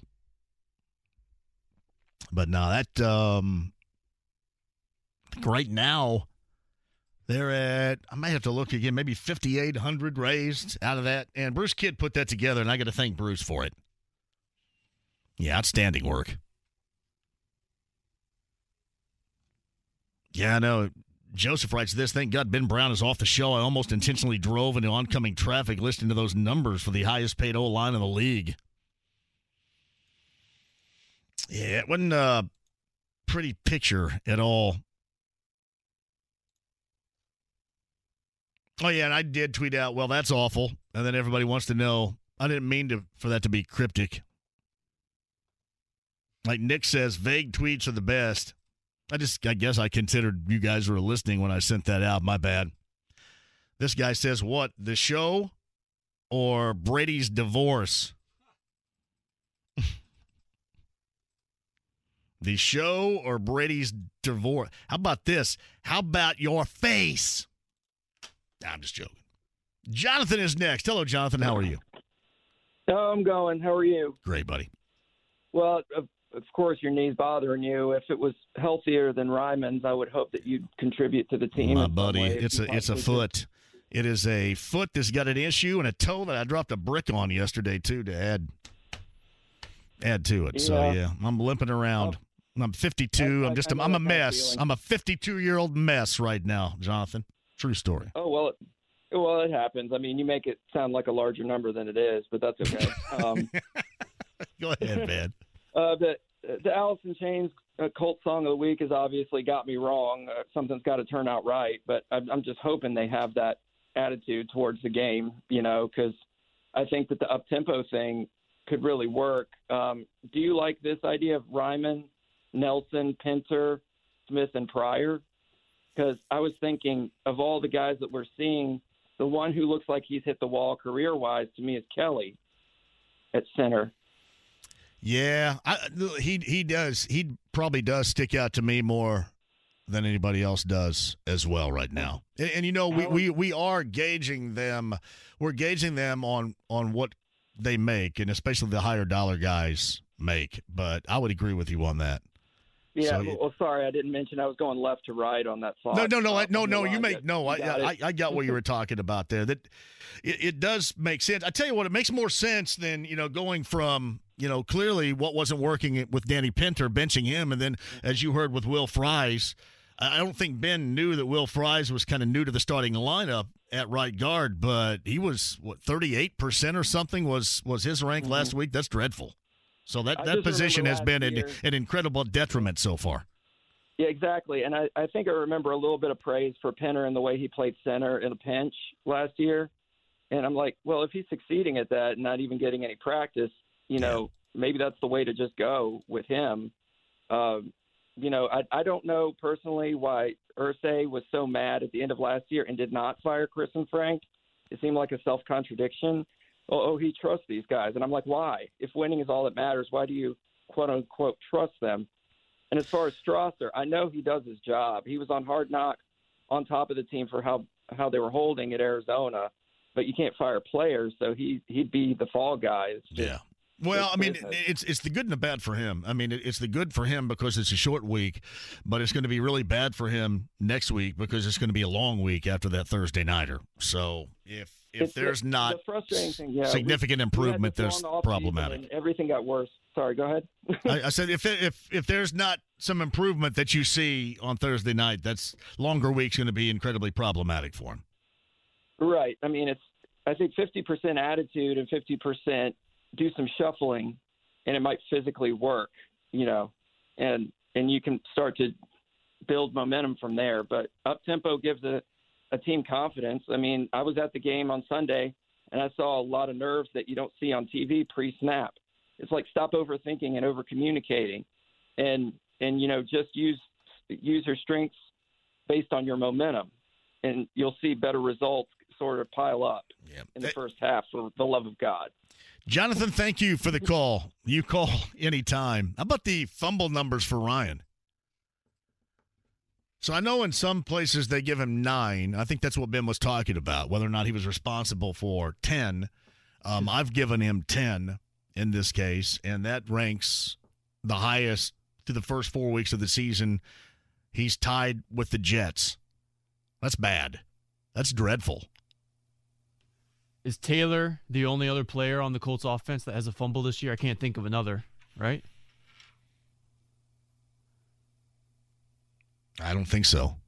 So it's been all Matt Ryan. So if they're saying there has been 10 by the Colts total, it's 9 for Matt Ryan. Well, the amazing stat is, I mean, he's tied with a team. Yeah. Right? That's the amazing stat. He alone would be tied with the team. Can't blame that all on the offensive line, can you? No, there's no doubt. No doubt. Because, listen, even the numbers you saw from him on Sunday, did you come away going, oh, yeah, that's it? No. There's a lot of missing stuff down the field, and you got to keep in mind, too, on Sunday, a lot of his guys, whether it was Alec Pierce in a couple or, Kylan Granson on a couple, Mo Alley, they made good catches for him. I mean, they went and got it. Ashton Dulin got one that was thrown behind him over the middle. He has been a significant piece of the issue, along with the offensive line. Top of the hour, Rick Carlisle, Pacers head coach, is going to join us. We'll talk about tomorrow night, their opener in the preseason, and this team, this young team that he is the coach of this season, year number 2 in that reboot for him. We'll talk to Rick Carlisle coming up at the top of the hour on 93.5 and 107.5 The Fan. The Ride with JMV. Collect them, trade them, or just enjoy them. 93.5 and 107.5 The Fan. Greg Rakestraw, earlier. You could check it out with the lounge via YouTube Live once we put that thing into gear. A podcast, 1075thefan.com. Ben Brown of PFF with some sobering numbers for all of you to enjoy regarding the ranks and the analytics of this Colts team through the first 4 weeks of the season. It has not been at all enjoyable. Really, it kind of goes exactly how you thought this thing was going to be going. BT writes this: Kenny Moore went from the pay me to glad I'm getting paid 75 out of 80. Struggle. It has been a struggle, without question. John Watson says, is Chris Ballard insane, given the often used definition of insanity, expecting things to end differently? This line needs major work, but an insane person doesn't change? I wouldn't use that. I would suggest very stubborn, incredibly high level stubborn. I mean, listen, I would never want to admit that, it's tough to admit at that level, certainly. I'm sure that you're wrong and then turn around and do something differently. But as I mentioned yesterday, you tell me if you believe this thing is working. And the effect of this is far more reaching than just the first 4 weeks of the season or the last 2 weeks of a year ago or the start of a year ago or any of that stuff. I mean, this has implications that move forward because of how you have paid, how you have structured this, how you don't have a younger solution moving forward at quarterback. A lot of issues here. Joe to the C inside the lounge via YouTube Live writes, what's a great beach drink? Joe to the C, here's what I want you to do. Grab yourself, you don't necessarily need a Yeti cooler or a Yeti thermos or whatever, but it always works well for me with that. And pour some Larceny bourbon in there, and then mix it with some ginger ale, and then thank me later. Thank me later. That is the perfect beach drink. And it's easy. It is easy. And what else it will do, Joe? It will get you there, but it will get you there in a slower than usual fashion. So you'll be able to enjoy the scenery on the way to getting there, if you know what I mean. You'll be able to stop and enjoy it while you're getting there. But that's what you do. Larceny bourbon and ginger ale, Joe to the C, inside the lounge. Listen, if you have any other advice inside the lounge, any other advice via Twitter, whatever, I've got you. I've got it for you. JMV, ever since the attention he got on Hard Knocks talking about Kenny Moore II, his play has taken a nosedive. It has been a struggle, to say the least. Twin Peaks coming up tomorrow. Colts pregame show for me. The Colts pregame huddle is going to be at Joe's Grill in Westfield. That's coming up on Thursday. So keep in mind that. It's kind of a split show for me. We'll do our Larceny Bourbon Locks, Luna Azul Tequila shots from Joe's Grill in Westfield, and then 5:30, because the Colts have that Thursday nighter in Denver coming up on Thursday. It will be the Colts pregame huddle with me leading up to countdown to kickoff, and then that game time in Denver coming up on Thursday. Busy week for us. Meantime, on the Andy Moore Automotive Group hotline, he is the head coach of the Indiana Pacers. They embark on the season. The preseason first is tomorrow night on the road in Charlotte. Rick Carlisle is kind enough to join us here in the 5 o'clock hour. Hello, Rick. How are you? What's up? How are we feeling about this youth, this team, and this movement that you're upon right now? The embarking of this ship that begins tomorrow night in preseason play. How do you feel? I like it. I like the group. I think every coach in the league right now is saying they've loved the first 7 days of training camp, but this has really been a special group, very competitive, extremely coachable, guys that have a lot of upside. And so, our fans are going to get a dose of a much different looking team. And I think it's just going to be a fun thing to grow along with this team. Rick Carlisle's with us. Do you have anything professionally as a coach that you can compare going through this sort of youth movement with this team right now? Compare it to something that you have gone through in the past? Anything at all? We went through a rebuild in Dallas for 3 years, where we were in the lottery. And, it was a little bit different looking one because the guys that we acquired were guys like Dorian Finney-Smith, who was an undrafted rookie, and then we got Maxi Kleber, from Europe on initially a minimum deal, and now he's become a $9 million player. And then we've drafted Luka, and in the process, guys like Dwight Powell, developed. We drafted Jalen Brunson, and everybody knows what happened there. Yeah. He really, really developed, and so yes, I have been through it. And rebuilding is it's a tough word. It's a word associated with pain and not a lot of fun because, with young players, it's going to be harder to win. But yeah, I think we have a top 10 point guard in this league in Tyrese Halliburton. We've surrounded him with a lot of shooting. TJ McConnell has been tremendous in training camp.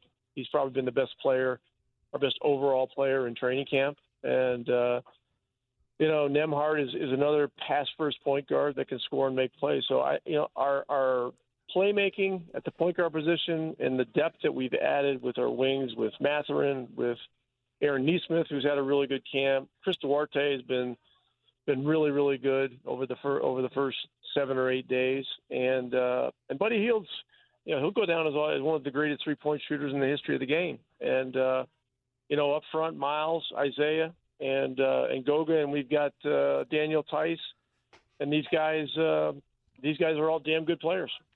So Rick Carlisle, the head coach of the Pacers on the Andy Moore Automotive Group hotline. I love this because I didn't say rebuild. I did, and you said rebuild. And I'm curious, did it take you a minute to get on board with this, or was this kind of an instantaneous thing when the choice was to go with this team in this particular direction? Well, John, here's something. I had this question a lot when we began a rebuild in Dallas. Yeah. Are you really up for this? And my answer at the time was, over my career as a head coach, it's really been defined by the ability to adjust year to year. I mean, after we won the championship in 2011, we didn't re-sign Tyson Chandler. We didn't re-sign J.J. Barea. And we started a string of about 5 years where, we had 6 or 7 new guys each year. And so I really kind of leaned into the whole idea of, where is my resourcefulness as a coach? How do I get whoever I have, given to me better? How do we win as many games as we can? And, we had a pretty good run of playoff appearances. And then it just got to a point where it was time to bite the bullet and rebuild. And then, now Dallas is pretty well positioned. They lost Brunson, but they've still got Doncic, who is, if he's not the best player in the game, he's right on the cusp. So, but for me, this situation was less about, who the players were going to be. It's more about, just relationships. And this is the third time I've been back to Indiana. My other 2 stops in Indiana have been extremely important in my overall career as a head coach. My relationship with Larry Bird is precious to me, and he and I still stay in touch. In fact, JMV, I got to ask you this question. I was down in Nashville, Indiana, at his ranch on Saturday night. And we're cooking up some steaks, and he's got a radio station on, and you're like the disc jockey. You were listening to you guys were listening to the JMV Takeover on Saturday night down there. Yeah, the Takeover. What is that? Well, it's something.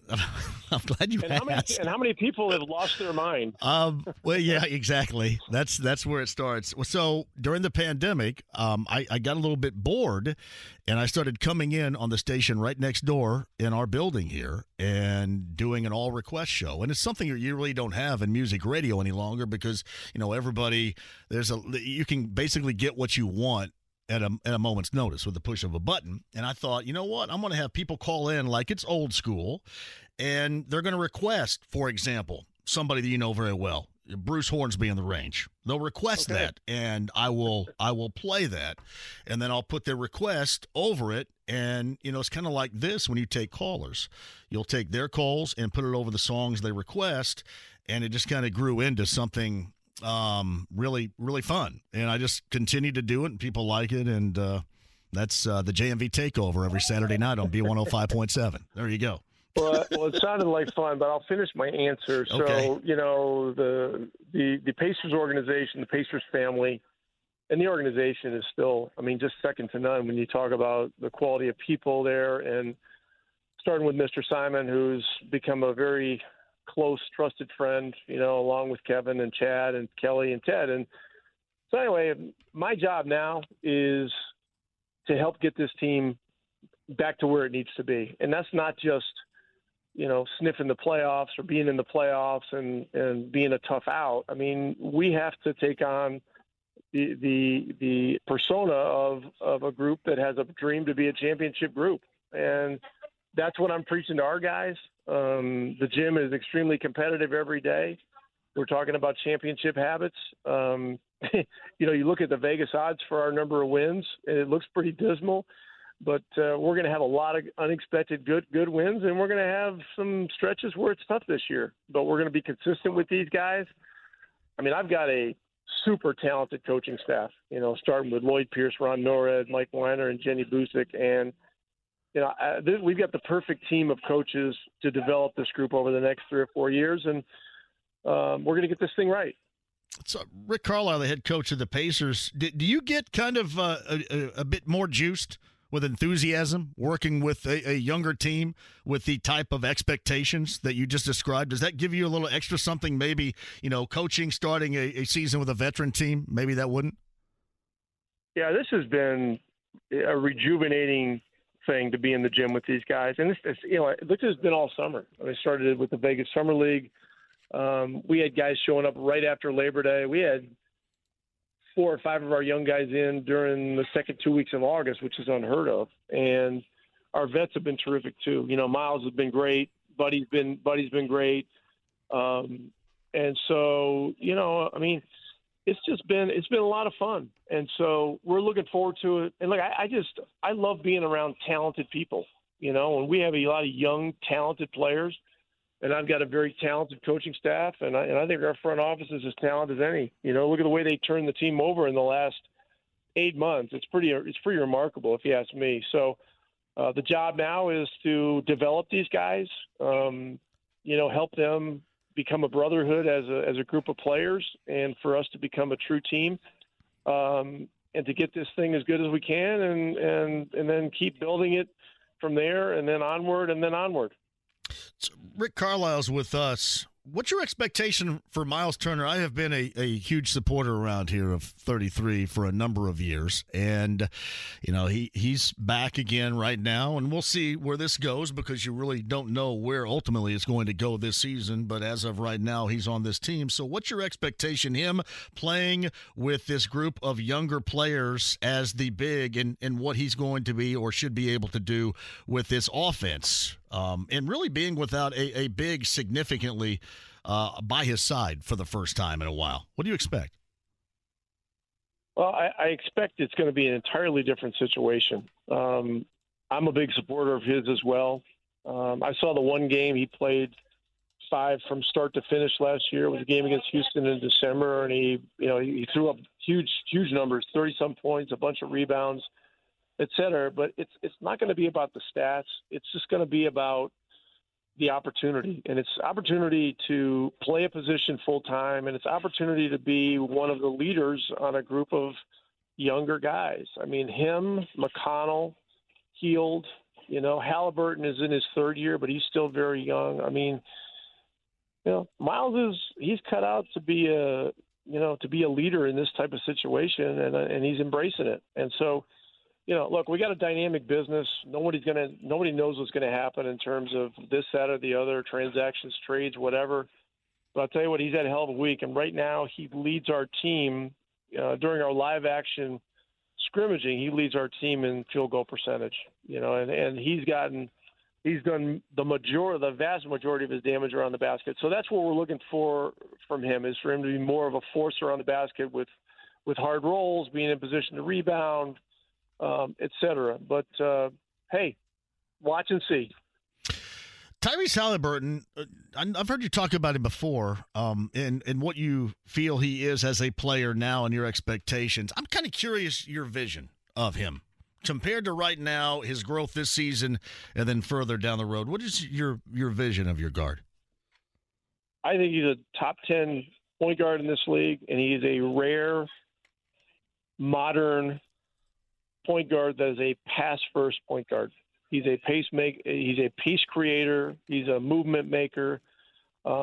He loves to run. He loves to get off the ball and get back on it. He has an old school feel and view of the game, and he's just super pure. When it comes to playing the game the right way. So, we're very fortunate.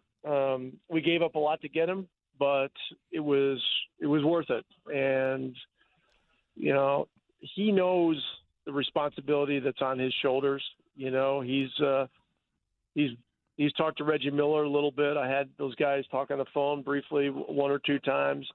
And there are comparisons to him and Reggie, a little bit because of the similarity of their body styles and their personalities and stuff like that. But it's a completely different position.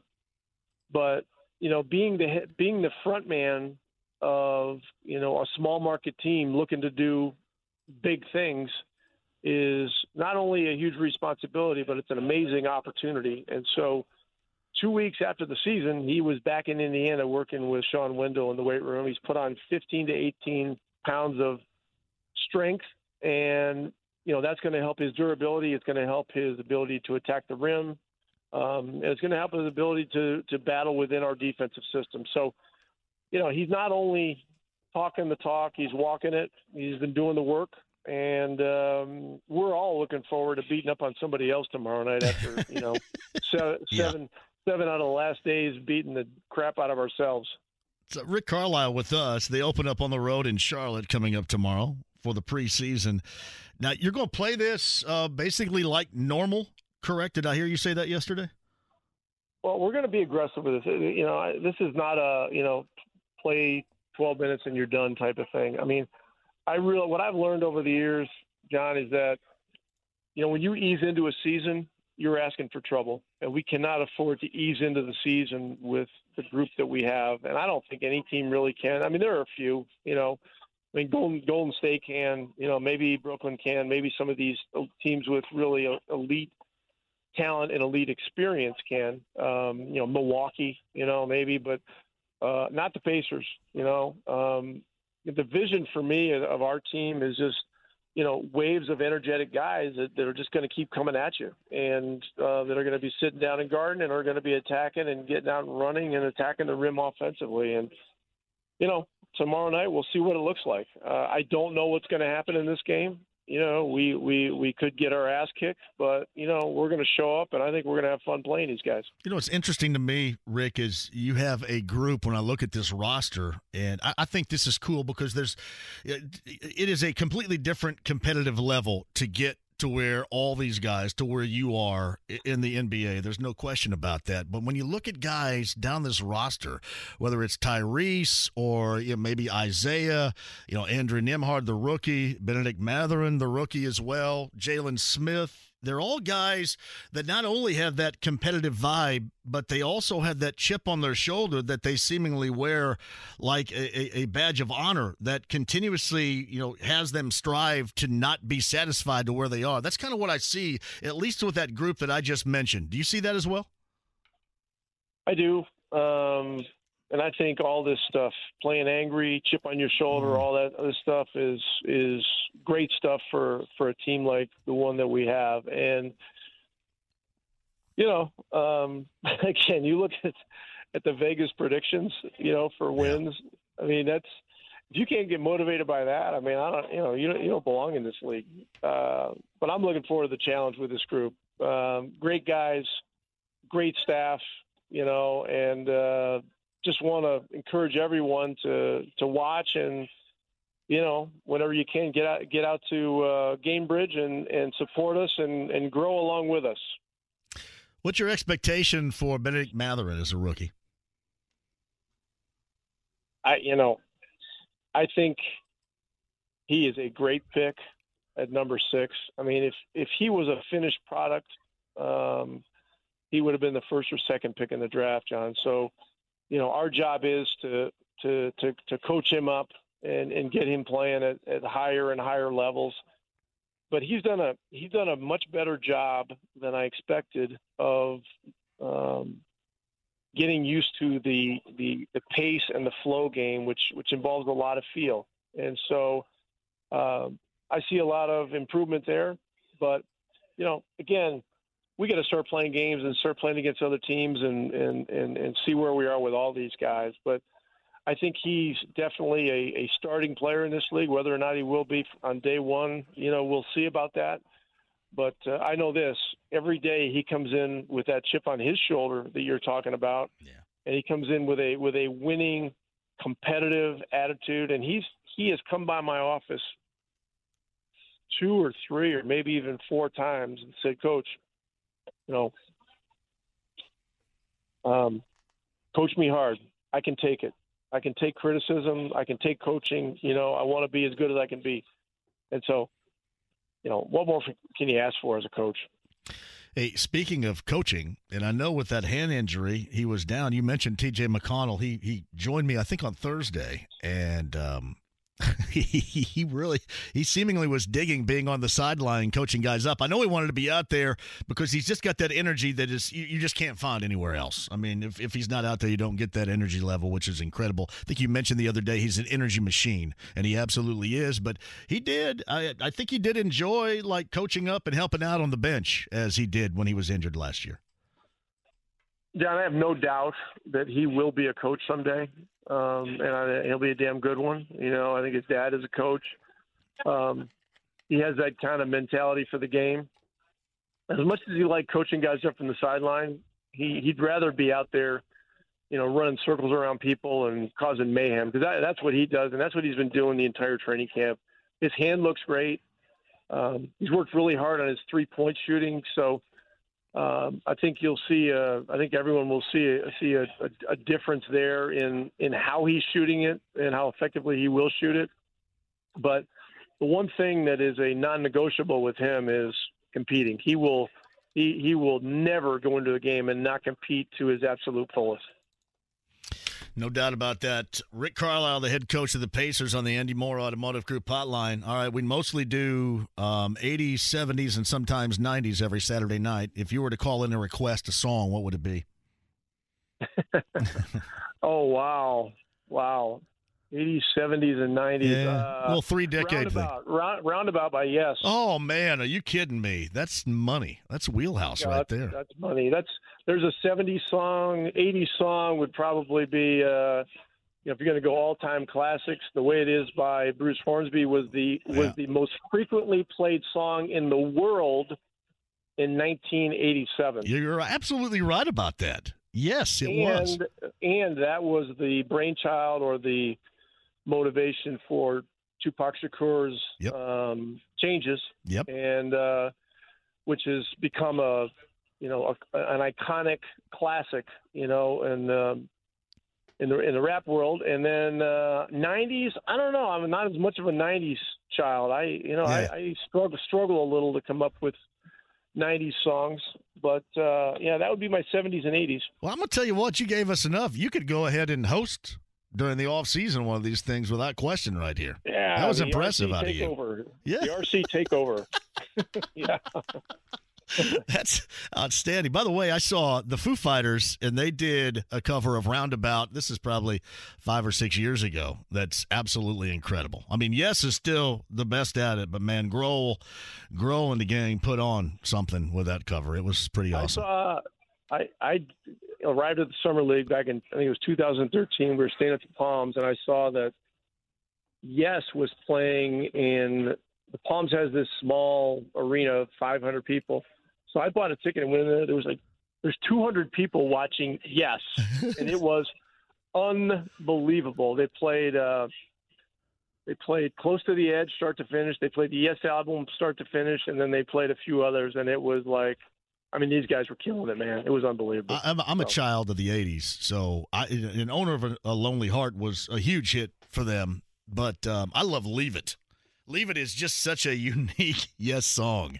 When I get a chance, I play that, certainly, as a child of the 80s. Yeah, I gotta check that one out, because I'm sure I've heard it, but it doesn't. Oh, yeah. It's it is. You want to sing a little bit of it for me? I probably could, yeah. Let's see. Hold on a second.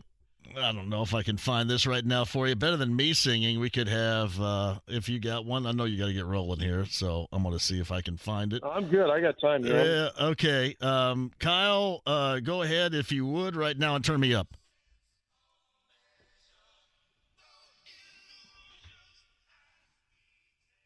Yes. I got it. Let's see. It starts out with them singing right here.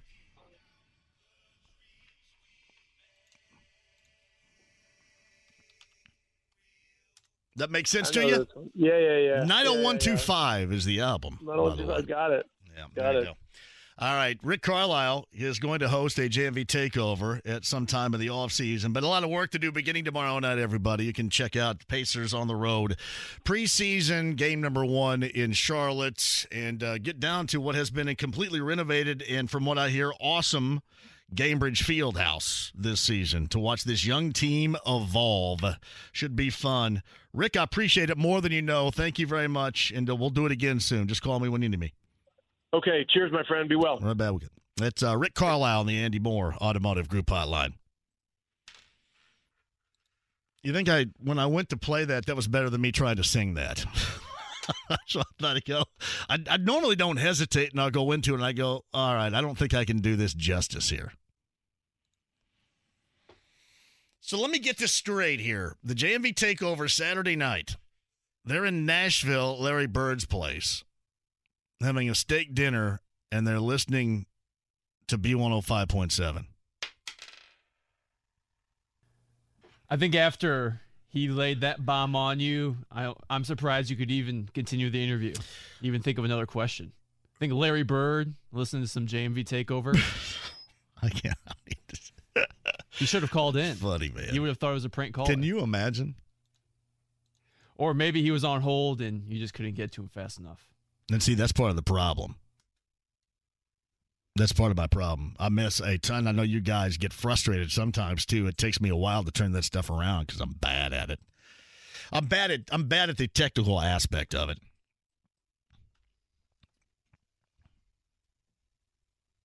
Yeah.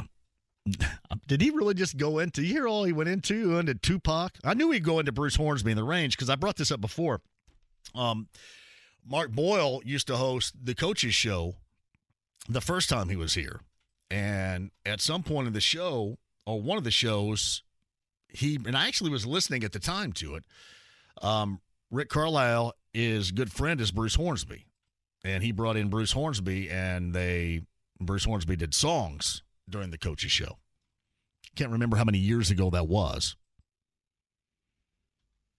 But well, I think it was maybe a couple of off seasons ago. He was still the coach of the Mavs at the time. Mm-hmm. And someone from the team was getting married, and Carlisle was at the wedding, and I think he just kind of went up there during the reception and started playing piano and singing songs unprompted. Yeah. Yeah. So it's pretty impressive. It was. Rick Carlisle, podcast 1075thefan.com. And shout out, I know Sean Copeland will love to hear that Bird and Rick Carlisle listen to the JMV Takeover on his station on Saturday. He'll like that a lot. Quick break and we'll come back. Your phone calls and more to close out this show. That's next. The Ride with JMV. Hey, you gonna stare all day or you gonna buy something? I'm gonna stare all day. 93.5 and 107.5. The Fan. Greg Rakestraw a little bit earlier. Ben Brown of PFF, the data scientist, also joined the show, and Rick Carlisle, head coach of the Pacers.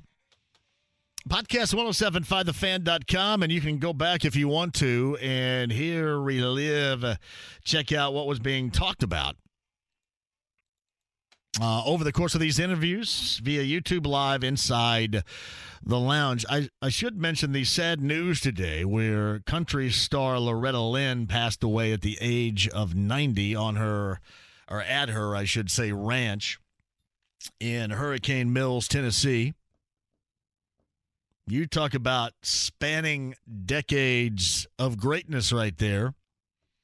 I know for a lot of you, especially if you're Kyle Udemark's age, you don't know a great deal. And I know a lot of us, especially my age, were kind of taught exactly what went down with the evolution of her career from being a coal miner's daughter in eastern Kentucky to being the queen of country music. All came from the, 1980-81 film Sissy Spacek starred, and Tommy Lee Jones was in it too, in Coal Miner's Daughter. I will watch, when it's on, I will watch it because it is interesting to see that entire story. But Loretta Lynn passed away earlier today at the age of 90. And one of the greatest of all time, without a doubt.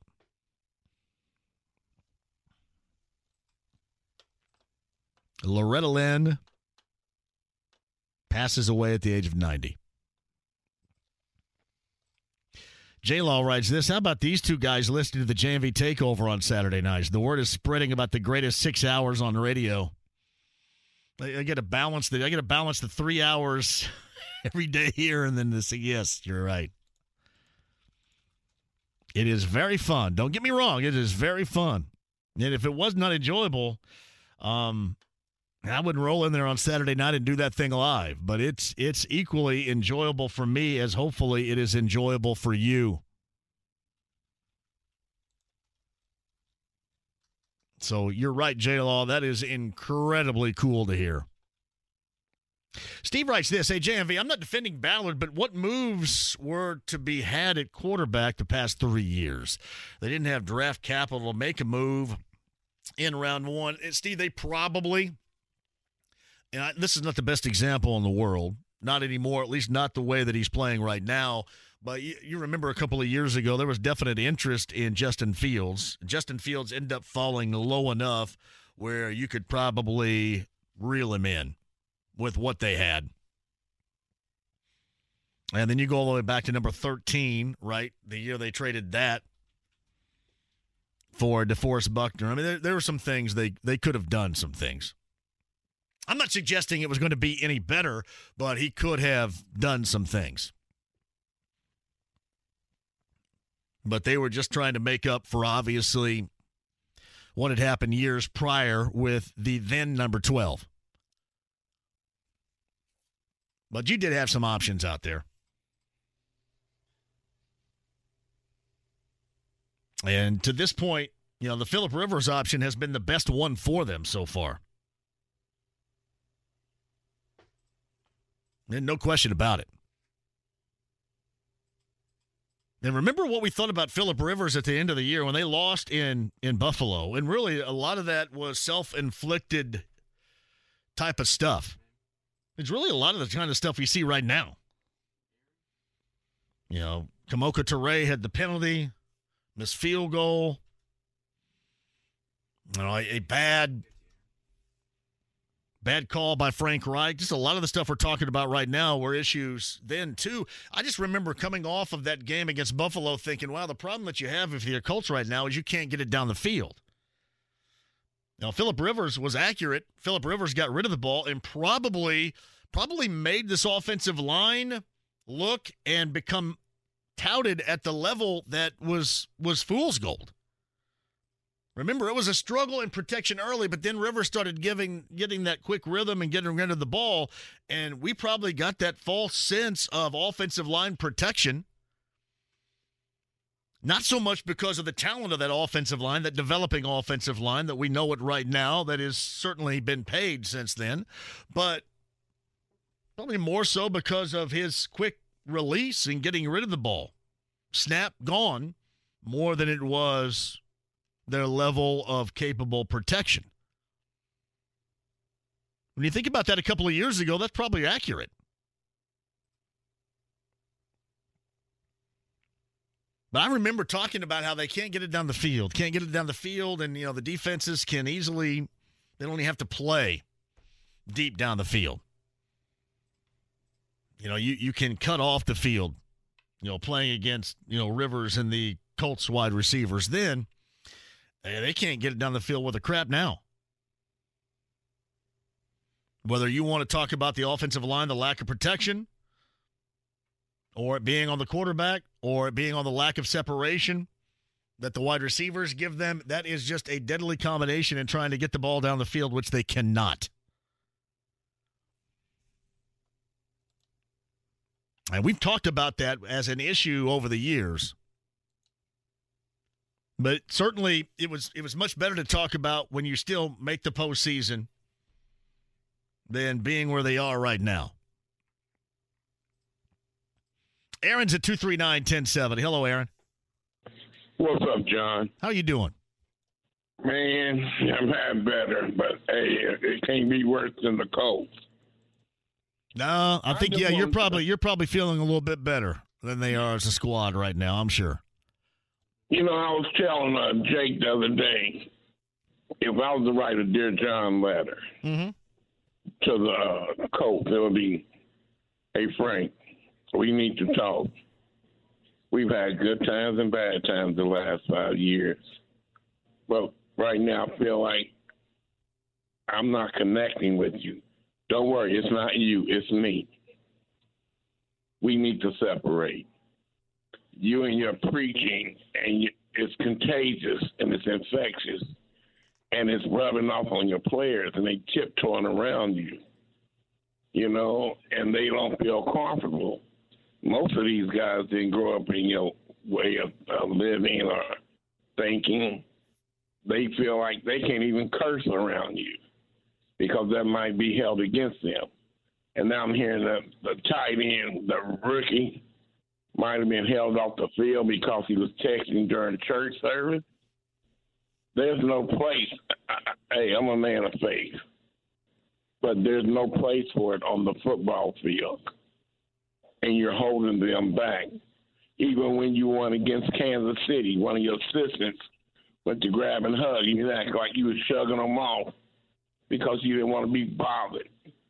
Man, they pick up on that. Man. Well, I can tell you this, and Aaron, thank you for the call, that if you were going to gauge just by watching, if you were going to gauge, because nobody knows because you're not in the locker room. That's fair. But if you're going to gauge just by watching a team that looks like it no longer really listens to its coach, much less the owner, you could gauge that by that first half of play. Knowing what they knew going in, knowing how big this game was for the owner, knowing what the owner had said just a couple of days prior, then going back to the offseason, knowing all of that. And that is the absolute listless effort / performance that you got in that first half. I know it's hard, and I know it's easy for us to play that role in sports talk radio. For me to say it or Aaron to call in and say, hey, his voice, he being Frank Reich, is no longer being heard in that locker room. It's a stretch because we're not in that locker room. But if you want to see that play out, and have a little legitimate argument as to why that's true compared to how it's not, that first half on Sunday is a hell of a reason to look at as evidence. And no question. Jay's up next before the break at 239-1070. Hello, Jay. Hey, how's it going? I enjoyed your JMV Takeover Saturday night. Well, you rolled, Jay. You wanted to hear, it was a 70s song, right? What'd you want to hear? Stone Cowboy. Oh, yeah. We played some Glenn Campbell for you, Jay. Yeah. Here's my reasoning. Being I'm a Ball State alum, I'm kind of biased. But did Frank Reich ever say why Will Freeze, for the 7th-round draft pick from Penn State, started over Danny Pinter? They wanted to make a change because they didn't feel that Pinter was playing. And really how we view it, Jay, is it was just kind of like you make the change with Blankenship and bring in McLaughlin. That wasn't working. I mean, it's all these kind of cosmetic things. Pinter wasn't playing well. And frankly, Will Fries playing in there on Sunday didn't play well either. Okay. So, yeah. Okay, and I enjoyed your interview with Rick Carlisle. That was very informational. I appreciate that, Jay. Thank you very much. Okay, take care, Jay. Talk to you again on Saturday. Maybe see you later on this week. I did want to get to something because I'd asked about this yesterday because I think it was Jerry Watkins, who's a good listener to the show and communicates all the time, had asked about this. And actually, Kyle went back to listen and didn't really hear anything about it. Jared G writes this. This is something that Aaron had said a moment ago.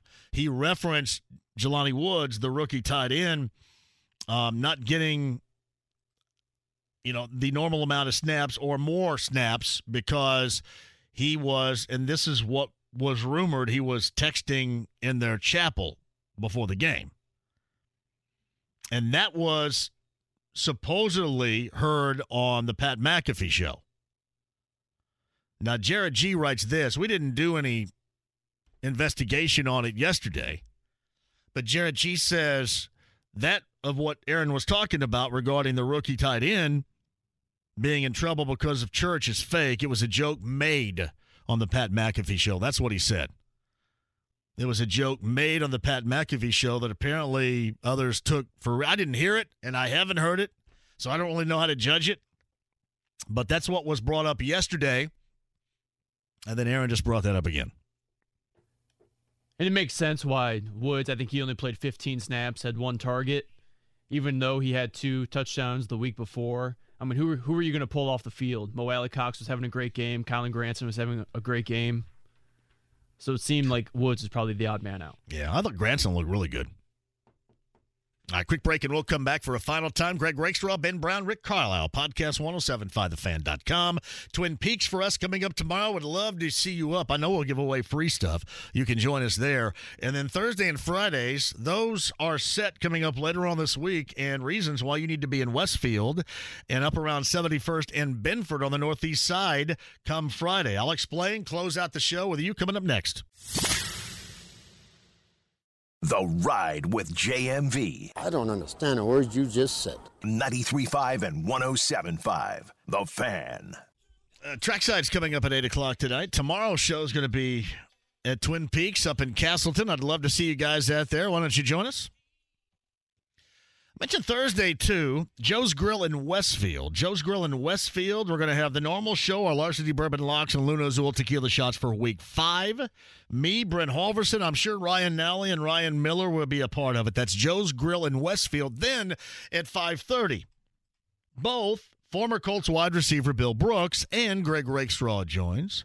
And we have the Colts pregame huddle coming at you, beginning at 5:30 to get you set for that Thursday nighter between the Colts and the Broncos. No word on Jonathan Taylor. He wants to play walkthrough-wise. He was wearing a boot during today. We'll see how that goes. Chase McLaughlin brought up to the 53-man active for good. Desmond Patman cut loose. We'll see if he clears waivers. If he does, I'm sure he'll be back. We'll see if anybody picks him up. And once again, too, both Tyquan Lewis and Shaquille Leonard will miss, already ruled out. And Shaquille Leonard, by the way, to go along with a concussion, also had a broken nose in that friendly fire situation between Zaire Franklin and his grill in that Tennessee game on Sunday. But plenty more to talk about tomorrow. Twin Peaks and Castleton, I'll hopefully see everybody up there. JMV at radio-1.com is the email address. JMV, why do you think Ballard is untouchable? He's the architect of this debacle. I didn't say he was untouchable. I just said he wasn't going anywhere this year. It's not like everybody's thrilled with it.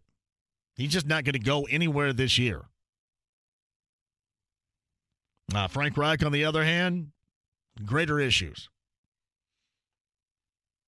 But just because you make it for one more to see what you can do doesn't mean you're untouchable.